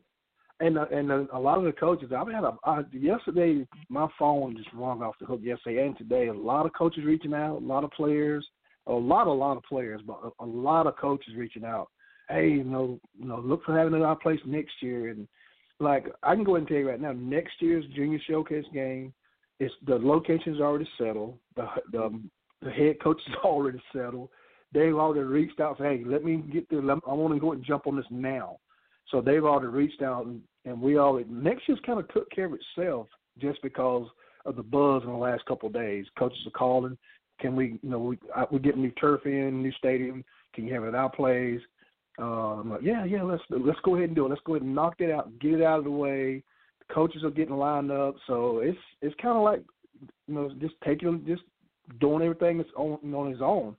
And having all those coaches call yesterday and reach out, that meant a lot. And I mean, a lot of it because of you too, because you started blasting it, and then my phone started going crazy. And I appreciate it, man. You blew it up, and I was like, man, that was. And my guy called me and said, man, what is going on? I said, man, he just blew it up, and it's going crazy. And then the coaches just started just calling, and I was looking at my phone, Myrtle Beach, and then Hilton Head, and all these different names. I'm like, man, who's this calling? And that was a good feeling. Yeah, so I don't have to worry about working next year to, all right, let's go ahead and get this facility for this. Let's get this combine here. Let's get this combine here. And next year, mostly all that stuff is taken care of already. I mean, I already know next year this is going to be here. This is going to be there. The game's going to be here. And the following year for the Junior Showcase game is basically already taken care of too. So it's already locked in for 2 years already for the combine in the Columbia area in the game. And that's how quick it just turned into an animal overnight. Yeah, and I like that we're doing this game is happening in Columbia, because here's the thing. Down here in the Low Country, and I have multiple parents who are like, why is everything always happening in the upstate? Well, I was like, well, they've got the newer facilities. They've got the things that need to happen. And then, meanwhile, the athletic director at Woodland's like, dude, I got a brand new facility over here. What are you talking about? I'm off the I-95 and 26, man. I mean, I can accommodate. We got a few hotels if they really want to stay in St. George. We can make it happen. Or they can go down to Somerville where there's a ton of hotels on the interstate. But, then, of course, Charleston County now with Wando, they've got a couple of schools that share that stadium. And then North Charleston, they're building a brand new state-of-the-art facility there, and they're all AstroTurf. So it is here. It is coming, and we're finally catching up to that Dorman College, as you guys, probably going up there where you guys are. Wando was like, hey, hold my Gatorade as I build this college, So it's an interesting deal. But, the only thing I worry about some of these larger deals like this, Ken, is the tradition to the character. That's one thing, and I said it earlier about Somerville. While I enjoy going to these five-star high school facilities that are updated, I mean, I actually got to call the game against the Wando Somerville game, and I felt like I was at a smaller college, just a step down from South Carolina. You don't have that charm part of it, though, that Somerville brings. And some of these other, and about charm up there, of course, Gaffney and a lot of the facilities up there. And, I don't know if some of those are updated because I haven't been up there on a Friday night in a long time. But, you do appreciate the charm. But, I love where you put this championship game, or this game, the actual game, and not the combine, in the middle of the state, because that puts a lot of that to sleep. But I also think that we're doing a great thing by taking it to Myrtle Beach and taking it to Charleston, or to the Charleston area, to the Myrtle Beach area, because for so long these kids have had to travel to the upstate. They've had to travel everywhere else, and now we're coming to them. Oh yeah, and it helps out those schools. They getting to open up and sell concessions and stuff, and we're gonna have more combines and stuff in the lower state. You can bank on that. That's gonna happen. So I'm gonna have a whole list of places for next year. As soon as this season over, I mean, I got a list of stuff I'm going to send you for the next season already, for combines and stuff in that area and stuff, and I can go ahead and tell you right now, I mean, it may be a game played in that area here pretty soon. So, so that's going to help out those guys down there too. And I want these kids to get the recruiting edge on these other states that's ahead of us, and I want when they start talking about recruiting hotbeds, and I want South Carolina mentioning those. I'm getting tired of them saying, oh, well, you can Texas and Florida and Georgia, blah, blah, blah. No, I want them to say South Carolina, then Georgia, then Texas. Get our kids out there, because I can tell you right now, it is you sent me a video of a kid, I was like, oh, my goodness. And then I got two today from Westwood High School. I was like, man, check these boys. These boys are some big old rascals, and they can play some football, big and fat, 6'2" running backs and 6'4" defensive ends. And like, I mean, I just couldn't believe it. Kids you hadn't even heard of, sure. And so now they're going to get the head start and get a jump on this recruiting thing, and it's going to help them out a lot. And we're going to start hitting that lower state real hard and helping those kids out a lot more. I originally started out just doing the upstate kids, and literally within probably a couple months of running it, all the coaches on lower state, hey, got to start showing kids some love. And I was like, all right, I'm just, okay, I'll start, and then started working my way down there. And I was like, all right, I got to get me somebody down there to keep me in the loop. And I reached, man, you hooked up, and that helped me out a lot because it's hard to do it, at first, Now I'm kind of building my staff and stuff, and I got a great staff. I got a guy helping me with recruiting. I got Sutton doing recruiting. I got, Miss V, she's my coordinator. She handles everything. And I got my Twitty, Layman Twitty. He does all my stuff with graphics and stuff and shirts and stuff. And having those guys right there in my corner, and then I turn in. Now I got you to help me down there and promote stuff and it has just turned into an awesome thing. I got a real big meeting tomorrow at 1 o'clock with a guy for a title sponsor. So if we land that one tomorrow, it's going to open up so many windows for kids because there's just a lot. It's kids out there, and I know that you go to some schools that's out and away from everything. That, the athletic department needs help, this and that. And I really think that going to those schools and having combines and stuff like that, so they can open up concessions and get them that exposure. It'll help out. It'll help those schools out and stuff. So we're going to shoot for those places like that, the smaller places, smaller venues and stuff to help out. We got a new facility now. Spartanburg just got a new high school. You need to see that place. It's like a college over there. They got a new coach over there too, right? Don't they get a coach that just won a big championship somewhere else? Oh, yeah. I've already told everybody, I said, I think in 3 years, I walk it down, give him 3 years, and I think Coach Hodge is going to win the state. I think it's going to take him 3 years. He will be in the playoffs this year, go deep next year, and the following year he'll knock off, Dutch Fork or whoever. But I think that third year, I think he wins the state. I really do. Because when you watch that offensive line, the way those guys are not big at Chapman, they wasn't that big, but their technique was amazing, and they were just so good up front. The game's won in the trenches. When you got offensive line that can block so good like that, and you got a quarterback that could spin it, and you got those athletes, they was hard to beat. Look at the numbers they put up. So you taking that brain, and he's taking his staff over there to Spartanburg, and now he's got that facility. So I'm telling you, dude, that is going to be between them and Dorman every year and Gaffney and all of them. I'm telling you, that to go through that gauntlet every year now, whoever comes out on top, it's going to be hard to beat in that state game because they're going to be ready to play. And I said, give him 3. I think he needs 3 years. That third year, he's going to be deep into the playoffs and go into the state, and I think that'll be a year, that third year. And then after that, he's going to be hard to beat. I agree with you. We're live right now with a partner of mine here. Of course, he represents the high school Blitz. I represent Southern Sports Central. He's Ken Brown. I'm Richie Altman. Of course, together we are here to take over the Palmetto State here in any college they want to go to. And you know who we need to thank for all of this motivation to putting you and me together that day, of course, in Columbia for that team and 2 or 3 other teams that won a state championship was the guys from 24/7 who decided to say that there are no athletes in the Palmetto State in the class of 2020.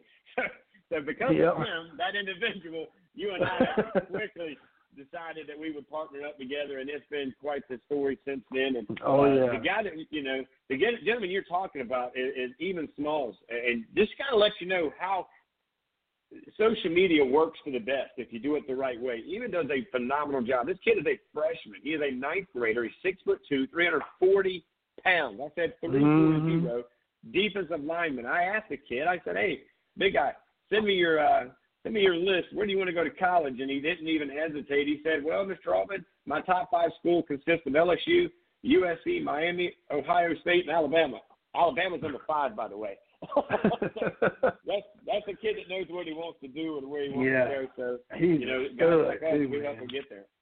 Footwork, great. Now, at 8 o'clock, we're going to be joined with Ryan Bergen. I'm hoping that you've gotten the permission slip to hang out with me from 8 to 8:30 at least so that you and me and Ryan can chalk it up because he's the quarterback now at Myrtle Beach. Of course, you and I watched him at the championship game. What a battle that was, right? I think they played Wren. Wasn't it Wren that they won against? Yeah, Wren, yeah. And Ryan, that's one of the quarterbacks that I just absolutely love. I watched him in that game. His technique, he's so technical sound. And because I knew Ramon was training him, but I didn't. But when I saw him, as soon as I saw the move he made with the shoulder dip, and he spun it about 40 yards downfield, it was just a dime. And right then I went, that's one of Ramon guys, because I know what Ramon teaches, and I see, you can look at a quarterback and know, yeah, that Ramon teaches that. And I looked down and I saw Ramon, and I went, that's your guy. He said, oh, yeah. And I was like, this kid. And the more I watched, I'm like, he's so technical. And then but you look at him, and he can take a hit. I got videos of him taking hits and running the ball, but he can absolutely put it on the spot. He can put it on, and he's smart. I'm like, this may be our best quarterback in 22 class, because I had seen some quarterbacks, and I was like, this kid's good. And he ain't through growing. You know, he's going to be taller, and he's going to be stronger. But with his body type now and the way he's spinning it and dropping dimes, making those good decisions, and with everything coming back with Randall and stuff with that offense, and with Jones, they're going to be hard to handle. They're going to be hard to handle this year, because I think they're going to be in the state game. I don't see nobody beating them. I think they're going to be hard to handle. But that kid's senior year is going to be special, and it's going to be recruits lining up from Myrtle Beach all the way down 95, knocking on the door, because he's fixing to blow up. He's going to be one of the most sought after quarterbacks in the state in a long time. And we had a conversation about who we thought was the best quarterbacks in the state, and I think he may be one of the best to come out in a long time, because he's something special. And but since you started looking at some 2022 kids, it's about 4 or 5 more that I've seen. I've been getting feeling like, oh my goodness, this guy can spin it too. So that's why I'm so amped up and pumped about this game, because now I'm like, man, you mean tell me we got a chance to get like those guys all up on the same field, those receivers over there, and those DBs? Can you imagine the battle you're gonna have with all those top guys when you got a guy like Berger spinning it, throwing it to one of the top receivers, and you got one of the best DBs in the back, in the state? That's gonna be some battles you just you don't see every Friday night, and that's why this game is gonna be so special. And you just don't know. I wish we can play tomorrow. I mean, I'm ready. I am absolutely ready to go right now. And the kids, the coaches, like, we can have these kids ready to play in 2 days tops. And they're going to check in. As of right now, we know we played on the 18th. But I talked to Perry today, and if he stays on schedule, he's waiting to hear. So we may play it on the 17th, because they play on the 18th, because it's the Friday before the Shrine Bowl. Gotcha. And it's both right down the street, so we won't play out. So you always, you my guy, cover your game, so I'll play it that Thursday night, so he'll have fans go back and forth. So they'll check in on that Tuesday and practice 2 days Tuesday, 2 days Wednesday, walk through on Thursday, and then play that Thursday night at 6. I just I wish I could tell you right now on air, but I can't. I got some good stuff to tell you. But you're gonna love it. You're gonna love it. But just talking with Perry today, and he was like, man, he called me. He's like, dude, he was on his way to Charlotte to play golf with some buddies. He's like, man, I wish you can go play. I said, yeah, me too. He said, man. He said, you got what you got going now is what everybody's talking about. He said, you will not believe the buzz it's got down here. I said, man, I appreciate it. He said, just, the practices. He's right. He said, can you imagine the practices those kids are going to have when you got iron, sharpen iron? I said, exactly. I said, I cannot wait to see practice. I think when you got the best 88 kids, and you at football practice, you got the best 44, practice is going to be so good, and those coaches are going to eat it up. And so we're going to film the practices and stuff for the coaches and stuff, because I talked to some D1 coaches today that can't come to the game. They're like, we need that practice film. We need that practice film. I said, you got it. So that practice, so we're going to be filming both practices every day, everything they do. And then, of course, we have the game film too, but those coaches are dying to see those kids practicing. And one of them told me today, he said, we can see kids that, during the year practice, go out watching practice. He said, but when it's hard. It's hard to get the gauge on how good he is when he's not going against a top-notch kid on crossing the ball from him. And that's at any school. How do you take an average football team?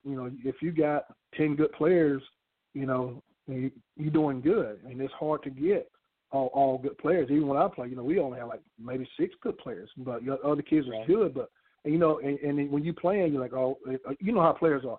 Well, I'm going to get so and so. I ain't got to go all out. Well, you got this guy across from you just as good. You got to go all out, and that's what he said. He said, "I want that practice film. I want that footage. Whatever you do, you get me that footage every day. As soon as you come out the field, I said, you got it." And I'm like, I get like 6 more calls. I'm talking Georgia State, App State, all these different schools. We want that practice film. We want that practice film. So, okay, all right. So we're working on that now with them because it's going to go to like all of the schools. And then they get to evaluate these kids at practice against good on good. So I worked on that today and stuff, and just it's just such a good thing for these kids, man, to be able to have the upper hand on these other states. So we got to elevate our kids on up. I want it so when these kids leave their come in their junior year and their senior year, their recruiting is done. They ain't got to bust their butt. Well, they got to bust their butt. I'm talking about, bust their butt trying to, because I get messages all the coach, I just got to get my first offer. They're a senior with 1 game to go in high school and have no offers. So this is going to help. This is going to solve that problem. You're not going to have to worry about kids at the last minute trying to find I'm just trying to find a home. I get that all the time. I'm just trying to find a place to play. Now that is going to be took care of because they're going to see, okay, we got this kid. I get emails and texts from coaches all the time. Hey, do you have a such kid? We're looking for so-and-so. And now they're telling me, man, now we don't have to worry about that because we get to see what y'all got now and then offer and then start working on the next class. Because it's so hard now when you're a senior, if you don't have an offer at a senior, and it's so hard to get one now because, I can tell these kids, if you get an offer, don't worry about stacking those offers. You better jump on that thing, especially now, So, well, you saw the young man from Myrtle Beach. He jumped on it quickly. Let's do this real quick, Ken. Let's head to break because I do know we've got him ready to go on the hotline. Ryan Berger, the quarterback from Myrtle Beach, class of 2022, will be leading the Seahawks and a very talented staff surrounded around him on the roster. We're going to get in here with Ryan and the crew right after this. You're listening to Southern Sports Central, the third hour coming up next. Don't go anywhere, guys.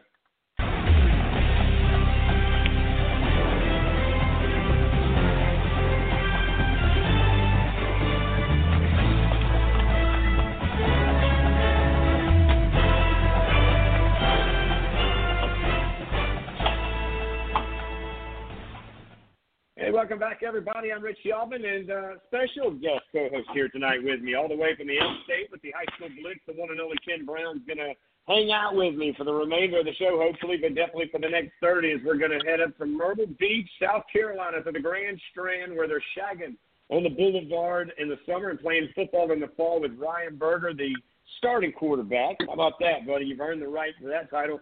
What's up, big man? How's it going, Ryan? What's up? How are you doing? Good, man. You How's it look going, good. man?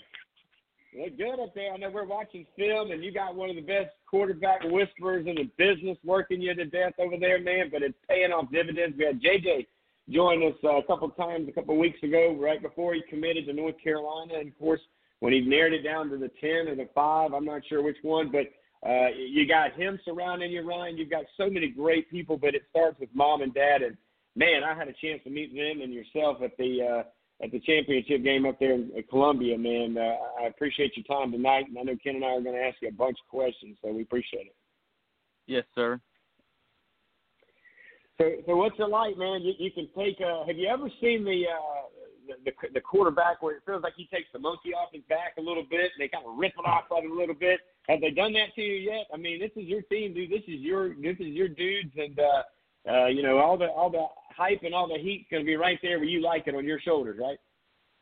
Yes, sir. It'll be a lot, but we've got a great staff and really a great team around me, so it'll really be a great team for us. Of course, Ryan has taken the reins, and he did it in about the third part of the year.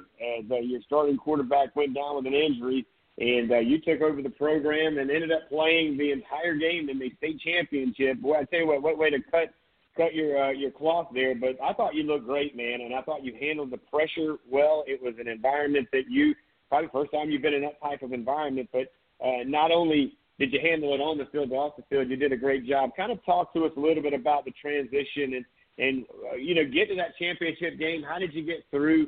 I know you guys fell a little short, but you also know you're bringing back a lot of those same dudes. But what's it been like from that game all the way through your off season and now getting through this COVID-19, but staying on the upside of training?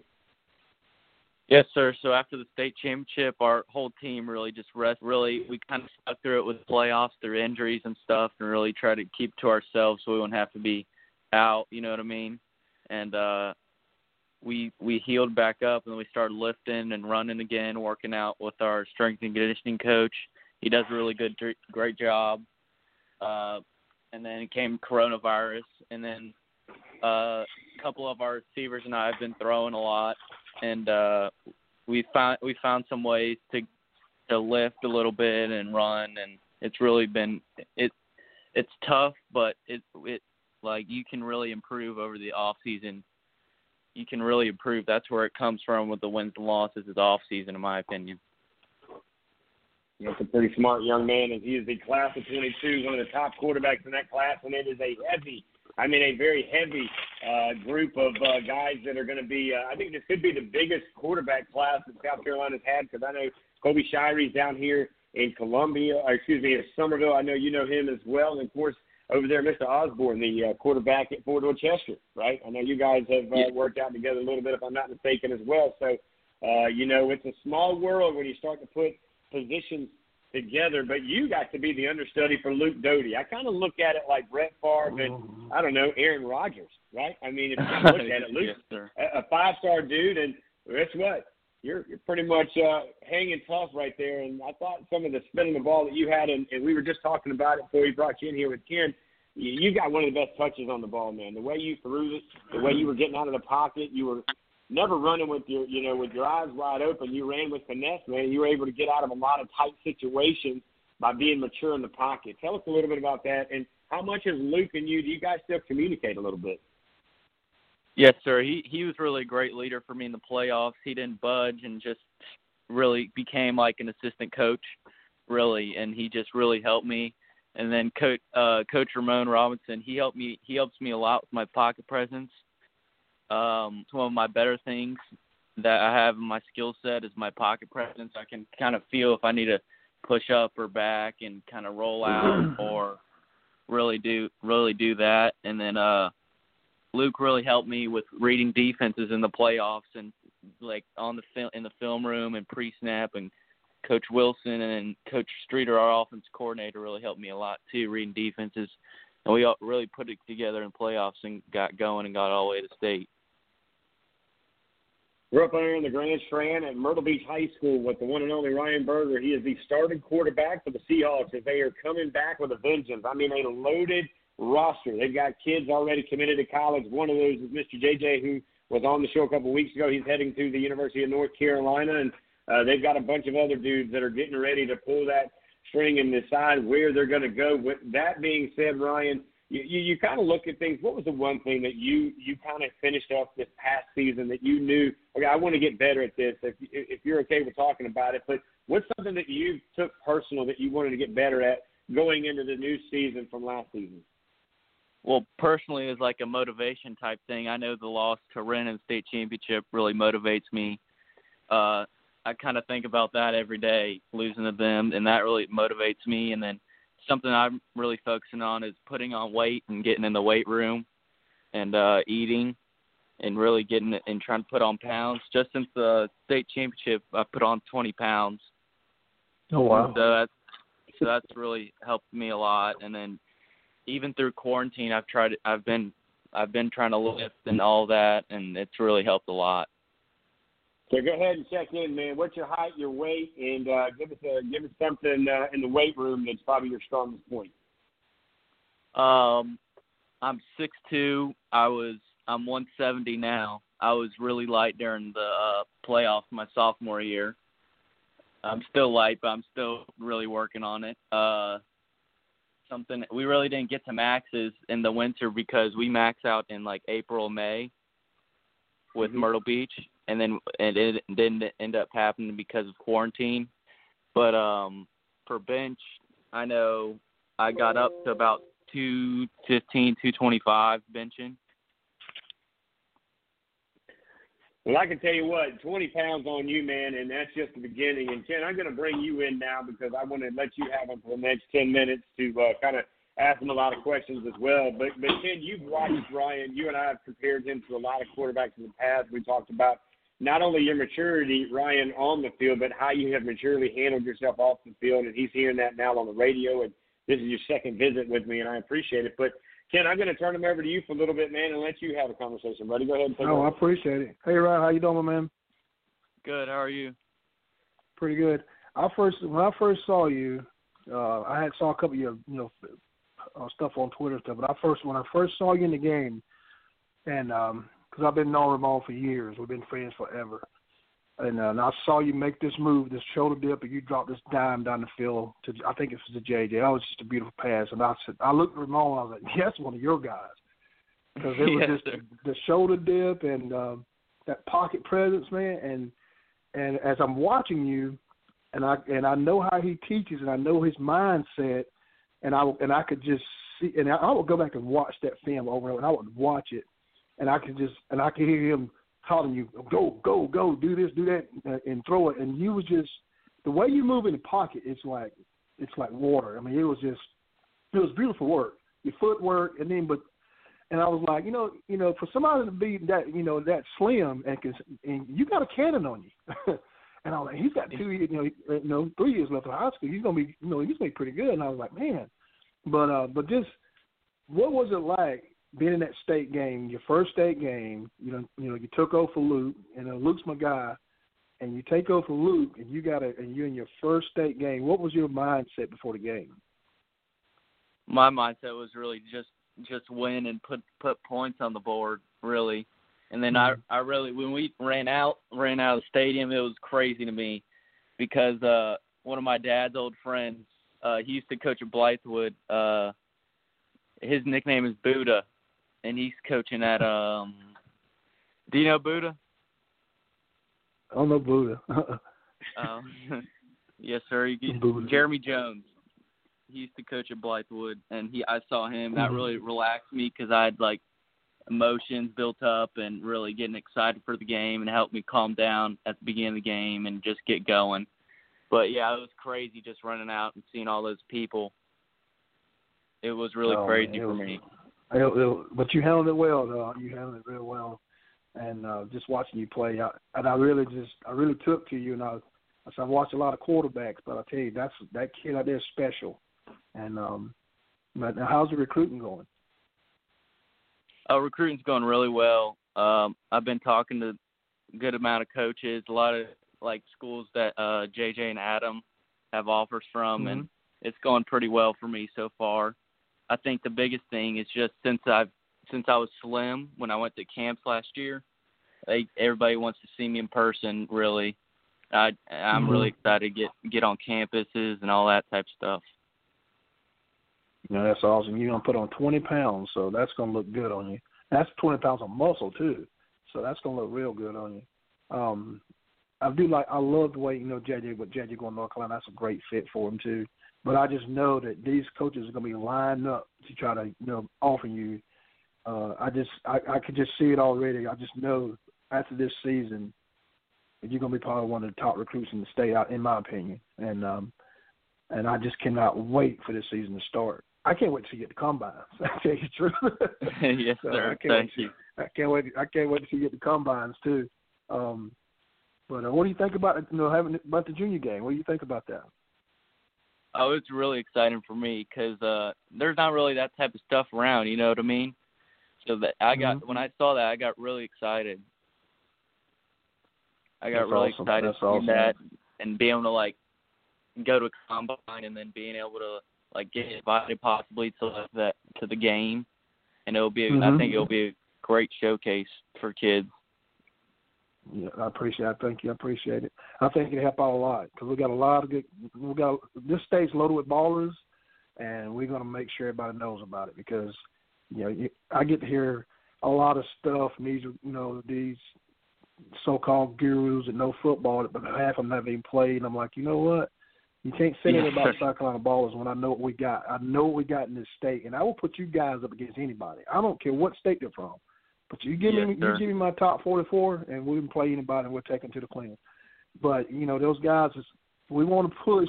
I want to get it so when they start talking about players, they mention South Carolina players first because you guys deserve it. You guys deserve that respect, and we're gonna make sure that happens. And with this game, with the top 88 players, it's gonna be a battle. It's gonna be a great game. It's gonna be a great showcase. And like me was talking earlier, I don't know if you heard or not, but even the practices, I've got coaches already calling me about make sure we get practice film. So we're going to have those practice films, sending them out to coaches and stuff. So it's going to be good for you guys, and I can't wait. And I'll go like with the belts. We're giving out the belts this year, and Ramon is sponsoring the quarterback's belt. So so it's going to be 4 quarterbacks, 1 belt. So whoever wins that belt, he'll present it to them after the game. So, the belts will be on the line this year. The belts will be on the line, and everybody like the belts and stuff. And I can't wait for this game, man. And I'm looking forward to seeing you at the combine, and hope you get picked. And we're gonna battle. We're gonna put on a show. We're gonna really put on a show. Yes, sir. What's your? Let me ask you this right here. What is your your top 5 dream schools? Schools? Oh man. Yeah, if you your top 5. My top 5 would probably be not like in no order. Probably like Tennessee, Wake Forest, Virginia Tech. I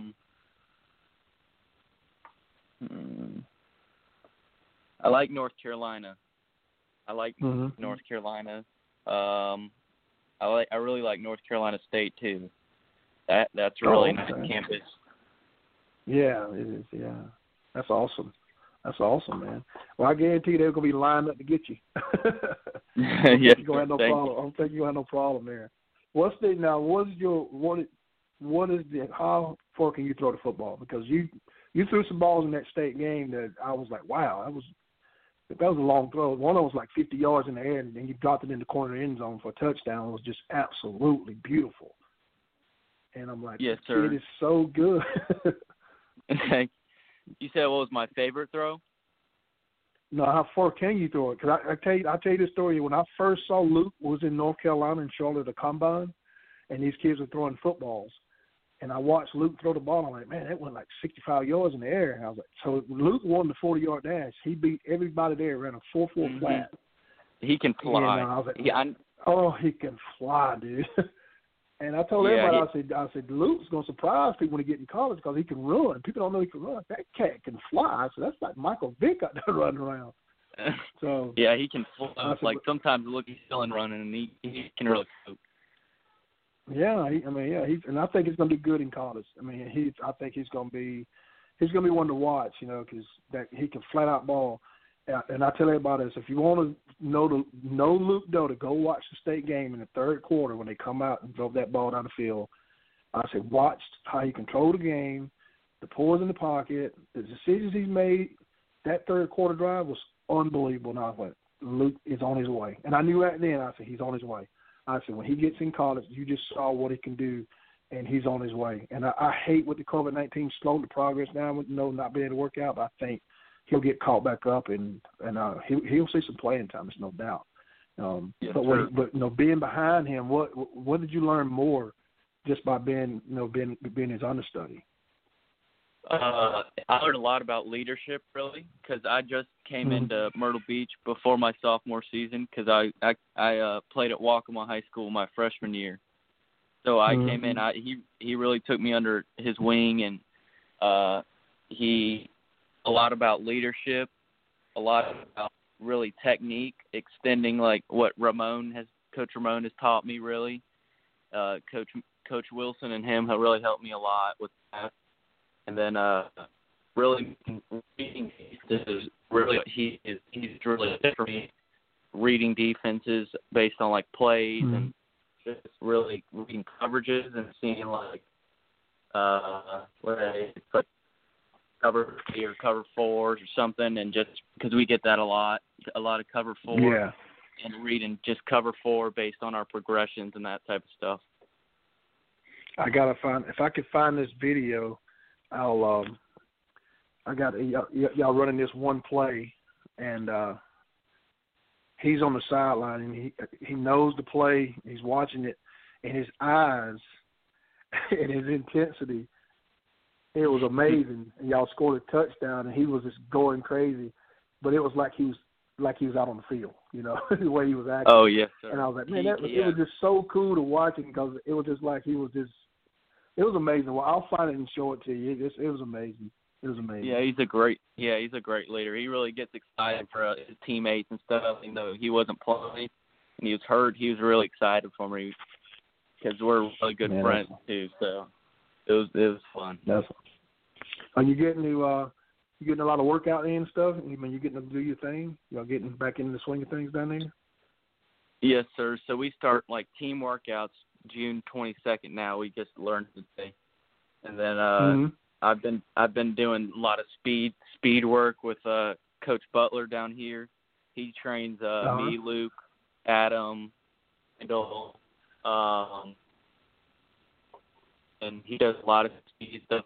That's really helps us and our speed and ability and stuff. Kind of he's like conditioning too, conditioning because Myrtle Beach we're a lot about conditioning. Coach Wilson runs us. And I think they're like one of the best conditioning in the state, probably. And that's like we saw all the like fourth quarter comebacks. You know what I mean? Yeah. And, got you. Yeah. And then I'm gonna try my best to. Every Friday night I go hit a football game and get footage on kids and stuff. So I'm gonna try my best to get to one of you guys' games this year. Try to at least get a game before the playoffs, and get some footage on you and stuff. And because I got all that state game footage, but I want to get some more game footage and stuff. And I like to keep all that and chop it up and send it to coaches and stuff. But every time I come to a game, I always text the players, hey, I'm coming. Who do you want me to send the film to? So whenever I come, I'll text, say, I'm coming. And I'm gonna get some footage. What school you want me? What coach you want me to send it to? And I'll send it to them. I mean, as soon as right there live during the game, I'll send it to them. And coaches like that when I do that. So just keep that in mind. When I come, I'll shoot you a text, let them know I'm coming. But I'm looking forward to seeing you at the combine, my man. Yes, sir. Me too. And tell the guys and get Randall. Is Randall coming? He says yes, he's sir. come? He is. Yes, sir. Oh man, I can't wait. I'm pumped, man. I wish we can do it tomorrow, man. Yes, sir. Tomorrow. I'm ready. All right, nice talking to you, my man. Yes, sir. All right, have a good one. Well, Ryan, I appreciate your time. Let me ask you this, though, and I sat here writing down all your notes down, and you said not in any order, but the first school you mentioned was Tennessee. What is it about you young guys? I know we've got Kenny Solomon from Socracy. He's over there. You've got Jalen Hyatt from Dutch Fork. He's there. There's the kid that came back from, I think, junior college from he's up there in Hartsville, but he's going there. Well, what's going on this property over there on this campus with Coach Pruitt, man? What is it that you young guys are just loving Tennessee and really jumping them out front, you know, at least in conversation? Again, no order, but yet you did mention Tennessee. Yes, sir. I think their coaches, their staff is really relatable. They've got a couple younger GAs like Murphy. He actually played quarterback at Florida and in Boston College, and he played in the NFL a little bit. And he really relates to quarterbacks and receivers because I know he helps Coach Martin with receivers, and he's really relatable. That's kind of my guy for Tennessee, and he's really relatable to athletes. And he was recruiting JJ, he's recruiting Adam and me right now too. So I really like him a lot, and he's a really relatable guy. No doubt about it. And as much as I'd love to see you guys stay in state, man, I want you to go where you can play. I want you to go where you want to go, and I want you to just continue to do great things. And, hey, I can't wait. I cannot wait to see you. And I know Ken's saying the same thing as we're heading to Conway High School. And again, that's a rival for Myrtle Beach. For you guys who don't know, there's 3 schools in Myrtle Beach that do not like each other, and I think you can now add a couple more. But growing up, it used to be Conway, Myrtle Beach, and Sacasy. They couldn't stand each other, at least during the season, right? I mean, and that's kind of one of those, you can pick on me, we can pick on you, but nobody can pick on you guys. But now there's Carolina Forest. There's, of course, St. James has jumped in there somewhere, and North Myrtle Beach.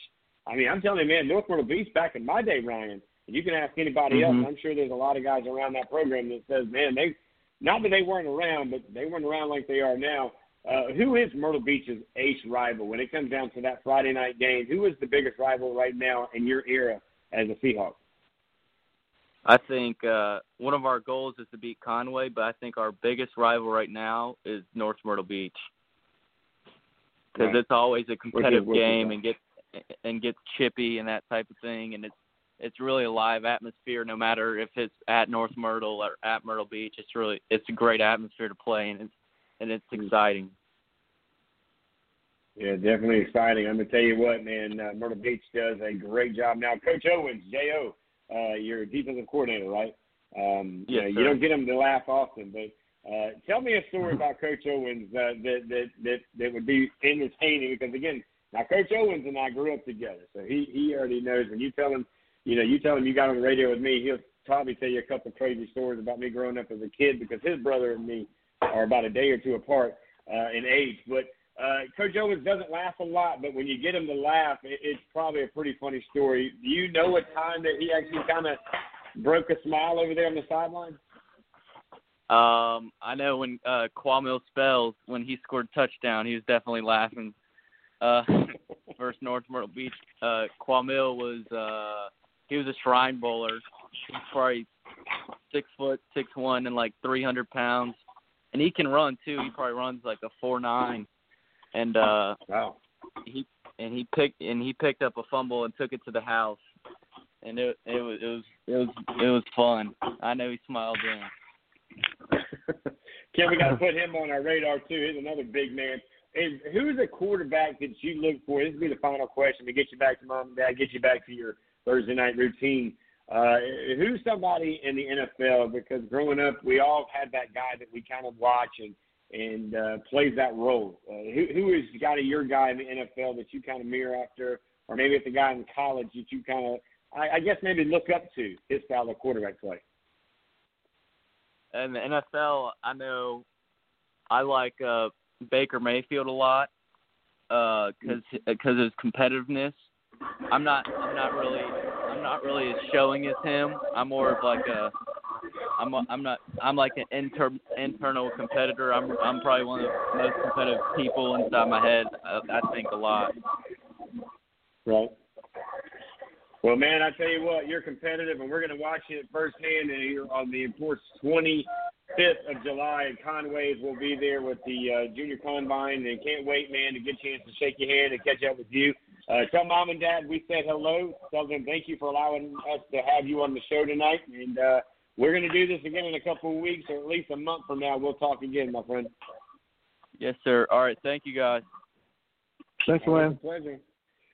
Man, I tell you what, it doesn't get much better than having a five-star quarterback on a show like this. I'm surrounded by talent. I've got the great one up there in the upstate, Ken Brown. I'm Richie Alvin at Southern Sports Central. You put the high school Blitz together with Southern Sports Central. You bring in this stud quarterback, Ken, man, I tell you what, man, his selection, and I like what he said about Tennessee. You know, I've asked this question, and I'm really close to Kenny Solomon and his family, who's a Sacasy grad, and of course, we're both very close to the young man, Jalen Hyatt, and his family, who's now going to Tennessee. But that's interesting, and I wonder if this coaching staff realizes that these guys are relatable to the players. That's huge. Dabo Swinney has made a career out of being relatable to players, and having young GAs, he might have just told the secret on how you get a young man, and that's hire young talent there. That's it.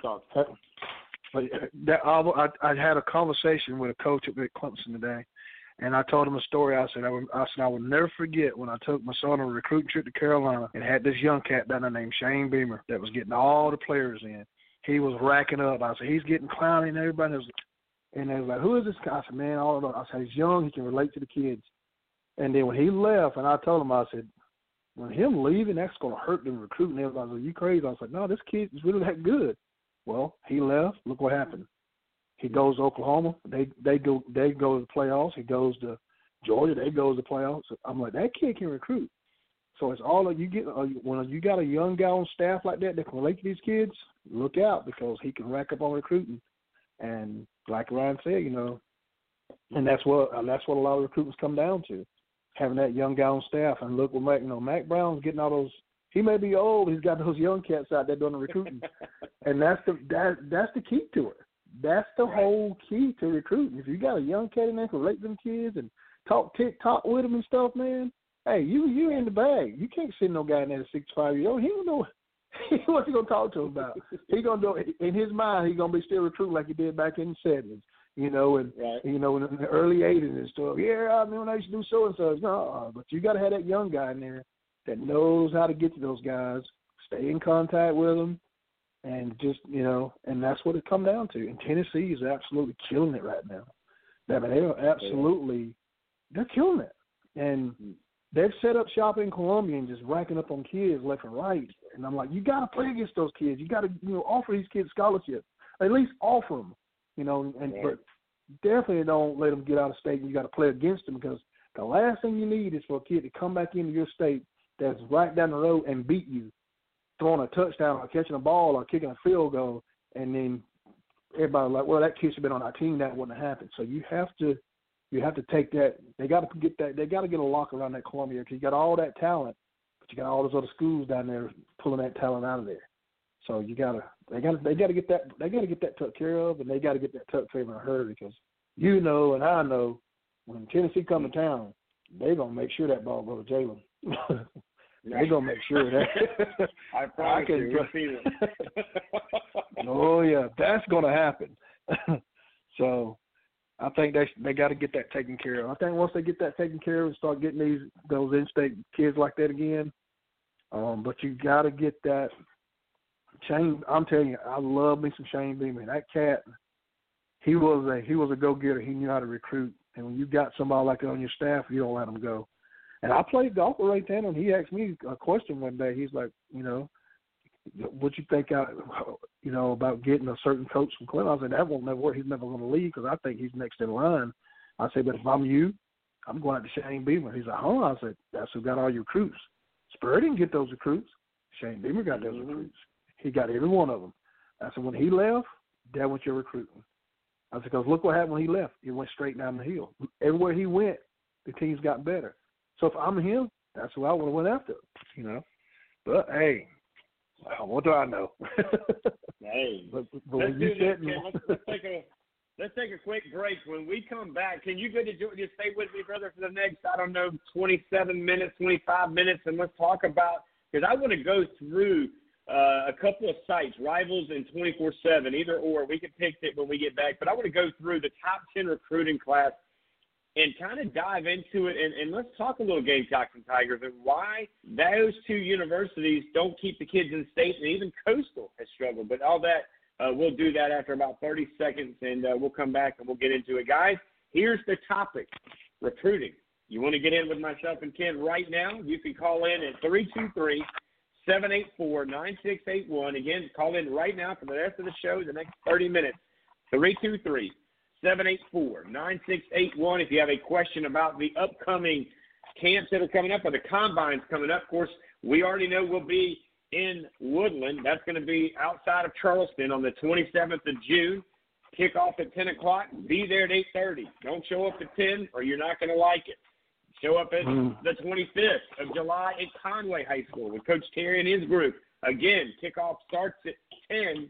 That means you're there at 8:30. I cannot emphasize enough, I've never seen you show up to a football game at 7:30 kickoff. You're always there at 6 o'clock. So keep that in mind. A quick 30 seconds. We'll be right back. Don't go anywhere. You're listening to Southern Sports Central live right here on Blog Talk Radio, guys.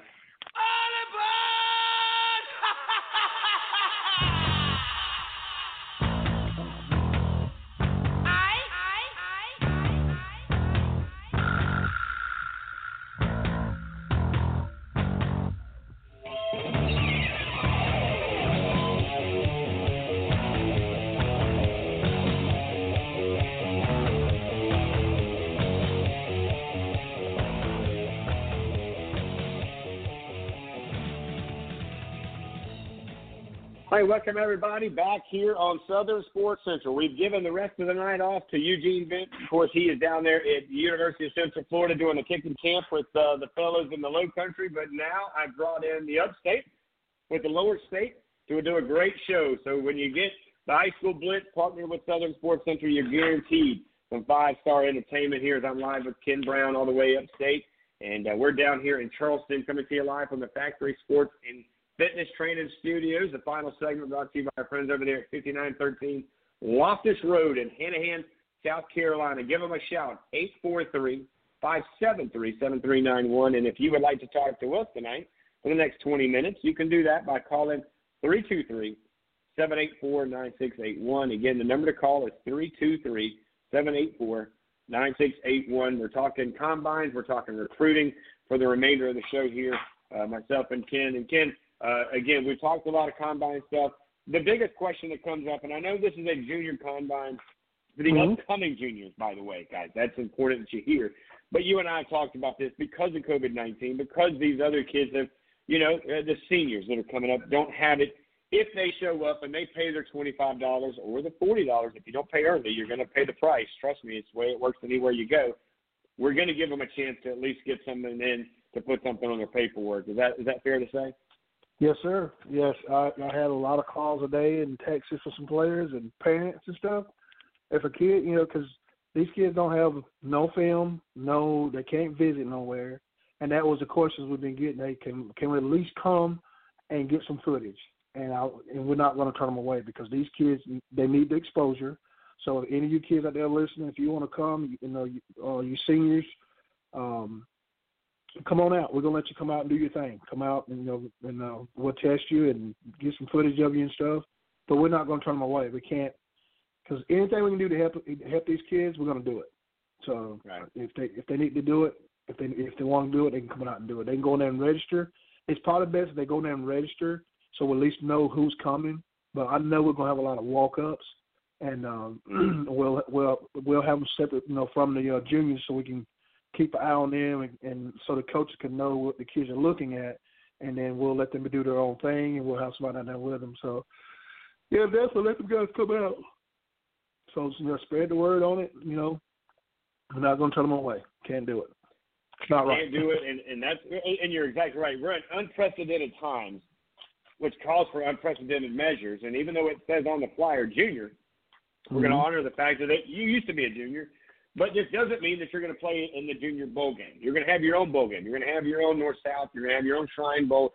This is to help get you something on your transcripts. And I have said this on the show on Tuesday. You better start drinking water last week. So if you're not drinking it now, you better be drinking it like right now. You need to be hydrating yourself together right now. You need to stay in shape so that you don't have to get in shape, because it's the biggest waste of money to show up after $25 in the bank. How much time and energy it takes you to get up in the morning, to come 45 to could be an hour and a half away to come there and show us your guts 20 minutes into a workout. That's not what we're looking for, Ken, right? Right, exactly. Stay in shape. A lot of the kids have been doing good. They've been in shape, working out, and I've seen them, pushing cars and lifting stuff and running and stuff. And staying in shape. Now, the craziest video I saw today was the kid up here training with one of the defensive line coaches from Ramon's Academy. He had a big old black snake whipping it around. He had caught playing with it. Yeah, that was his work. That's on the linebacker, right? Yeah, I was like, dude, there's no way I'm out of here. So that was the funniest thing I've seen down there, and that was hilarious.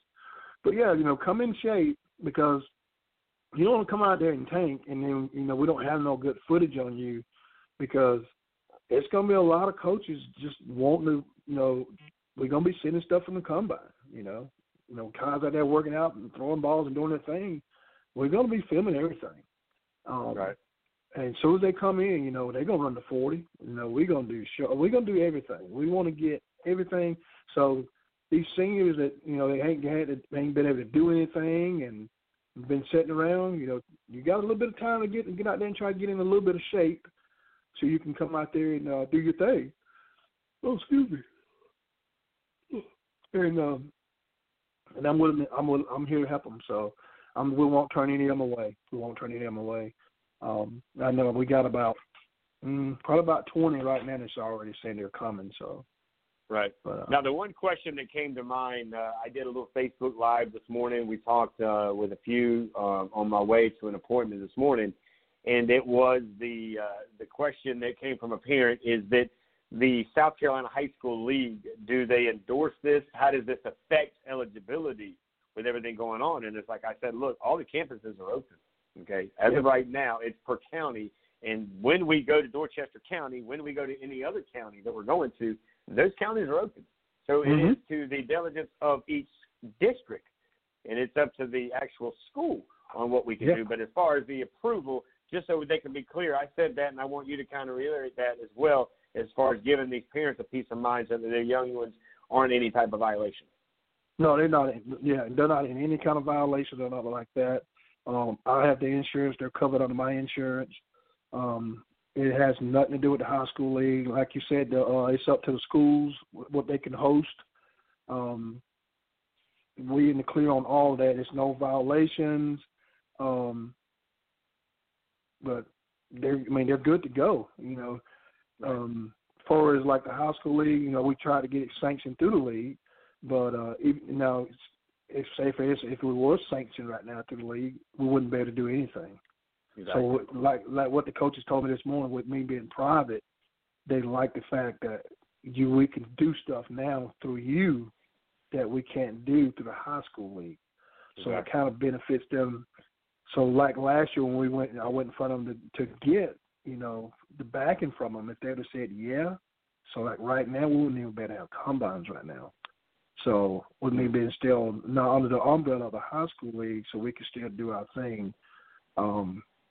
But for as like, with the schools, it's up to the schools to say, you can use the facilities. It's up to the schools as well. You can do this, you can do that. And everything is open, so we're good to go on that front. So, but as far as breaking any rules and not like that, they're in the clear and all that. Yeah, they're good to go. And that's something, again, that came up to us through social media. Again, we're, not going to put your kids in any jeopardy, okay? That, is not a good look, and it's not the right thing. And all we want to do is the right thing, whether it be getting to point A or point B or somewhere at point C. And when it comes down to it, think about it. Rivals not having a combine. They had one scheduled for Charlotte, not happening, okay? This is your best avenue. So when you pay your $25, you're going to go on the website. You're gonna register. You're automatically and kind of help me out here, Ken. But you get a shirt, right? You get your shirt. You get qualified. Yeah. You get in the system. What all comes with that $25 workout that we're going to be putting together at all these locations? Well, once they go in there and register, we'll get their shirt, get their size and stuff. So when they get there, they'll have their shirt and stuff. Then we'll give them a number to stick on the back of it so the coaches can identify them. So we have their name and their number on the side there. And then once they get registered, on the back side of that register, once it's registered, that it's set up so we get a list of the players automatically. So we get the list of the players. We'll start their recruiting profile. When we'll get their numbers and stuff, we add all that back to it.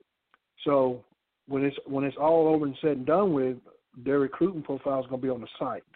Mm-hmm. So a coach can go and say, okay, let's go to hsblitz.com and see what kids, the 22 kids, go down there and say, oh, hey, here's a kid right here, quarterback, 6'2", 107 pounds. He did such and such at the combine.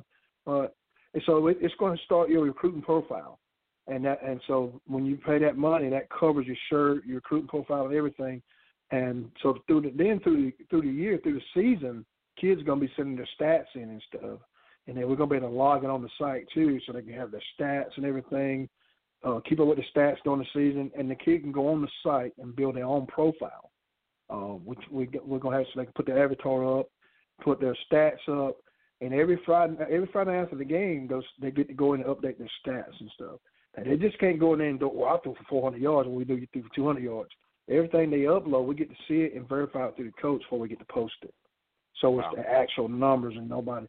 So it's going to be such a good recruiting system for the kids. It's going to be top shelf, and it's going to be something that's going to help them out so much to have their own place and they're gonna have their own like little chat room and stuff. It's gonna be something, and the coaches get a code to go in and look at it. You know, so if a coach want to go in there and say, "Oh, I want to check out so and so kid, see what he did," he can actually go in there and see it and look at it. We'll get to see what coaches are checking these kids out. They won't get to see it, but we can say, "Hey, you had Florida State check you out. You know, you had so and so check you out." These coaches have a code; they're going to check them out. So that's good. As long as they get, you know, if they get registered and just don't show up, then we got to go back in and add everything. So it's best for them to register and it take care of itself. The way it's set up, as soon as they register, enter, it just writes itself. And all we got to do is hit print. We got everything. Go back in there, and it's just a good system for them. Well, I'm excited. It's going to be a big deal. And guys, listen, for the Low Country folks that are listening in here to tonight's show, you have asked me on numerous occasions, why don't we do things in the Low Country? Why does everything go to the Upstate? It's here. It's now.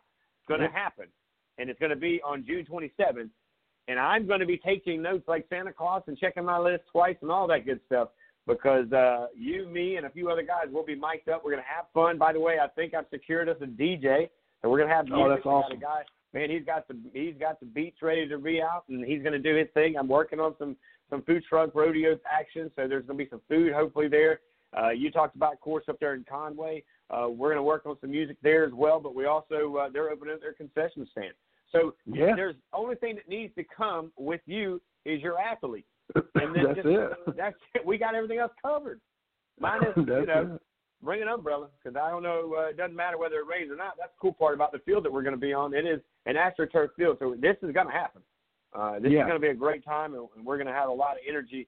I want to kind of turn it quickly because we've got about, let's say, 10 minutes to cover some stuff here. If you look at recruiting really quick, and I went straight to the rivals, Ken, because you and I, we talk recruiting all the time. You and I do a lot of this off the airs and away from normal conversations, and we talk about Ohio State, how they're always at the top of the heap. But you mentioned Tennessee earlier when we were talking to Ryan, and you wouldn't believe that they're the number 2 team right now in the 2021 team ranking with 23 total already.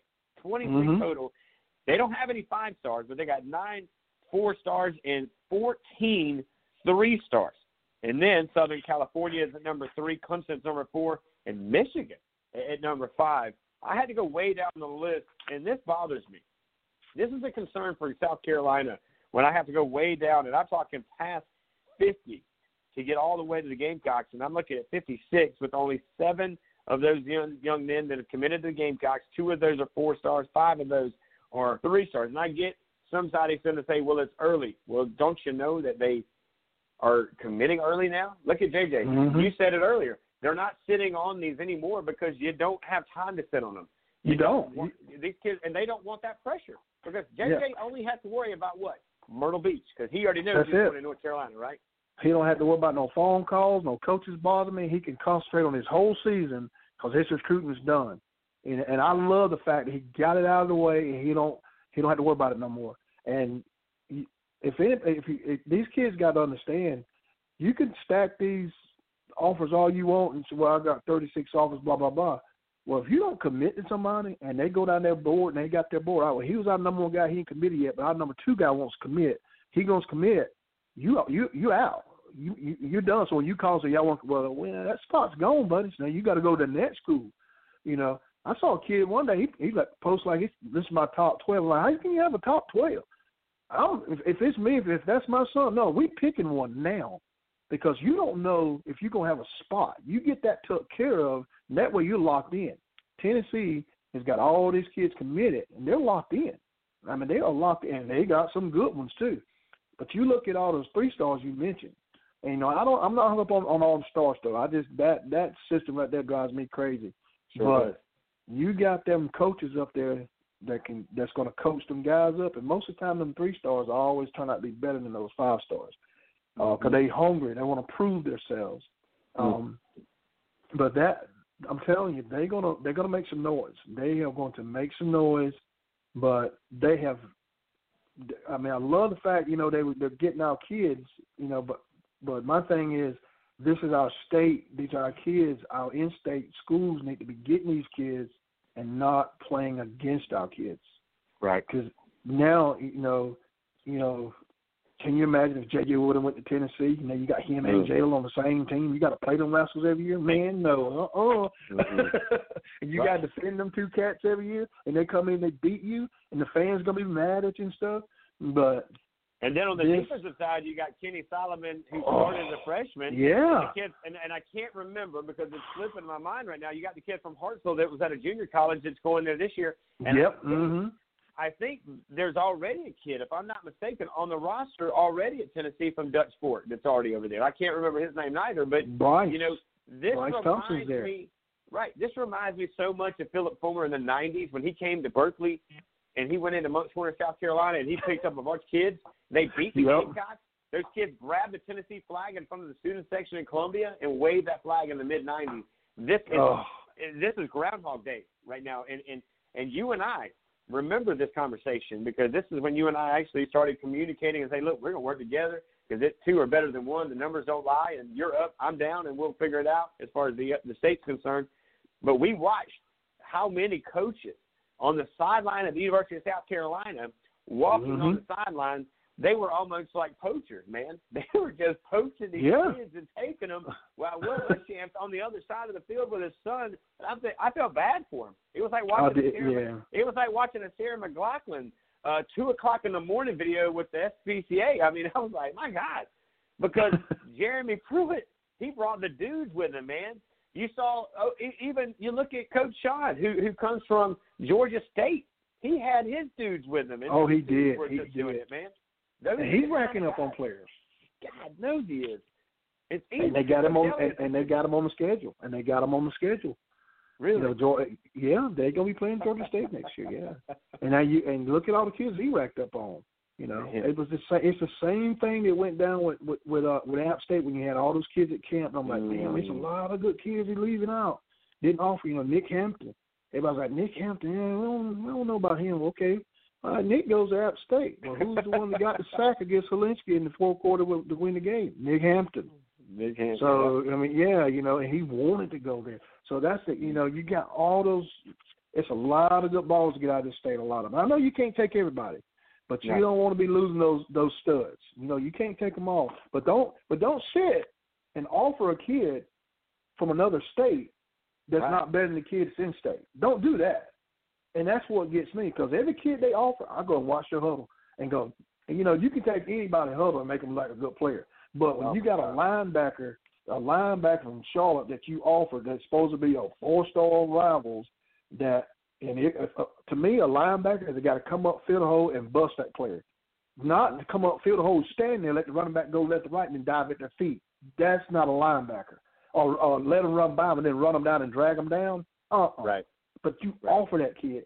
And I sent it to a couple of guys. I said, watch this film. And they go, well, who's that? I said, you just got to offer from Carolina. This is his first stop. They're like, no way. I'm like, yeah. But then, and I'm like, we got linebackers in this state will come up and hit you. They're not chasing. And 10 plays and not one play this kid steps up and hit anybody. I'm like, well, what did this coach see in this kid from Charlotte, North Carolina, that won't go up and hit nobody but runs, lets the guy get by him or dive at their feet? What did you see in this kid that you didn't see in a South Carolina kid that comes up and busts somebody in the head like the kid from Union just loves to hit people, 6'1", just come up and lay you down? And I'm like, well, why won't you offer that kid? But you won't offer this kid. But we take the kid from Union, moving him to North Carolina, they'll offer him. That's what makes me mad about the situation, because that kid is not better than any kid that I've seen. But you move that kid, you take that same kid, moving to South Carolina, I bet he won't get that offer. It's I don't know what it is, and that drives me crazy. Drives me up the wall. So, but they got to fix it. They got to fix it. Well, you got Fort Dorchester had the Johnson boys there. I mean, you had Emmanuel going to Georgia Tech. You got Brandon going to Navy. Why they're leaving the state is beyond me. But you talk about undersized dudes that don't get the love. Luke Taylor, a linebacker for Summerville here in the Low Country, who, by the way, didn't get invited to the North-South game, which I don't agree with. They didn't get to go to the Shrine Bowl, don't agree with. And that's why you and I are working together, so guys like him do get that chance. And then there was another dude that was knocking dudes out, literally knocking dudes out, Will Pickering from, of course, Wando. Now, he ended up going to the North-South game. I think he had a pretty good standing there. But, there are dudes all over the place. And when Steve Spurrier Steve Spurrier, I called him he was a 3-star whisperer. He was a guy that would take a 3-star kid, turn him into a 5-star stud, and when he was at his best, he controlled the state.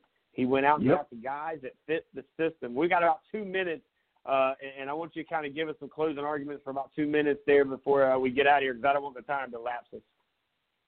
Oh, cool. One thing, let's see. I would say I got so much I could argue about. You just don't know. I got so much that's going through my mind right now. Once you get me on recruiting, it's just over. But I just got to say though, if they're going to, I get to hear players talk, and I get to hear players know why I don't want to commit to Carolina right now, and ask me questions, and I tell them what I think. You have to let these players know for sure that you're going to be here. Because a lot of the in-state players say, I think he's going to so-and-so, I think he's going to leave, blah, blah, blah. I love South Carolina kids, and I just want them to do good. I don't like the fact that we're losing, to Vandy and Kentucky and Florida, and, they're better than that. Those kids are better than that. And I think they deserve better, and I think they need to put more into them, and I think we got to keep these in-state kids in, and we got to put a fence up around the state and get these in-state kids first and then go out of state and get these other kids. I think it's only fair, and it's a slap in our kids' face when they don't do it. And I can't stand it. And it bothers me. It really, really bothers me. And it bothers these players too. Because I know a bunch of them right now that's like, I ain't got that offer yet, but I want it, and then they don't get it. But we're going to change that. We're going to change that, and we're starting right now. And hopefully in the next 2 years that they're back on top and doing like they was 5, 6 years ago. And because they got the facilities, they got everything there, they got everything there. We just got to keep these kids in state. Well, it's like I tell them all the time when it comes down to it, Ken, you put in the work, we'll put in the advertisement, we'll put in the little things that you do, we'll take care of the big things that need to be done, be it, social media, be it these camps, and it starts, like we mentioned, all across, and you want to make sure that you're following all of us at our social media sites. As like I continue to push the first, I think, matter of fact, it is the first combine that we're doing, and then listen up, we are opening the door to you upcoming seniors. The answer is right there. But you got to go do the homework. You got to go online, and you got to register. You got to pay that $25 fee. You got to be in shape. You got to be early, and we'll get this thing up and running. That is June 27th at Woodland, July 25th in Conway, and, again, we'll continue to push it out. Ken, I want to thank you for being a part of tonight's show. Anytime you want to help me co-host, man, we take the whole thing over, man. We'll make it about recruiting, man. I would love it. And you already know, man, I'd love to have a special show, the High School Blitz on Southern Sports Central, have its own 2-3 hours, man. We could just do nothing but recruiting. It'd be a good time. We're going to make that happen. We'll make that happen, my man. Well, we appreciate you. Good bless. You and I'm going to call you as soon as I get off the air because I want to hear this news that you got. But thanks for hanging out for an hour and a half, and we'll talk here in just a minute, buddy. You got it, man. All right, see you. Bye.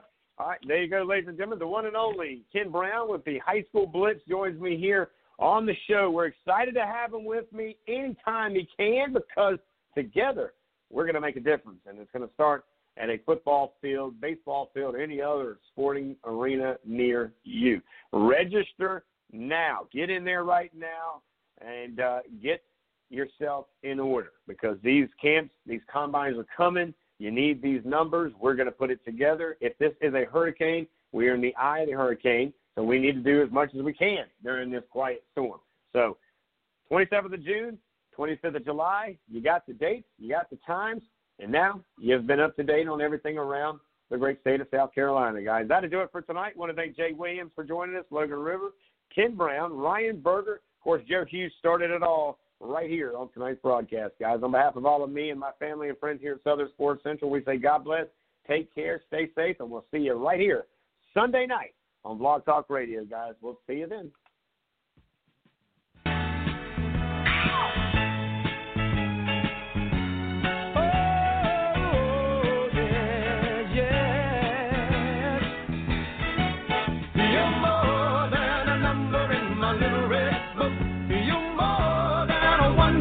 Day. All I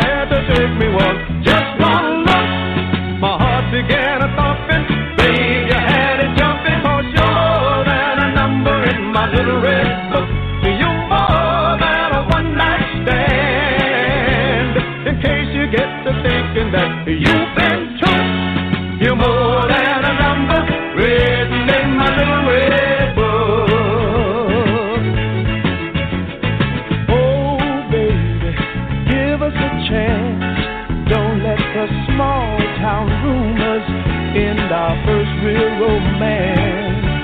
Now I'll admit I've loved of you, but there was never one like you.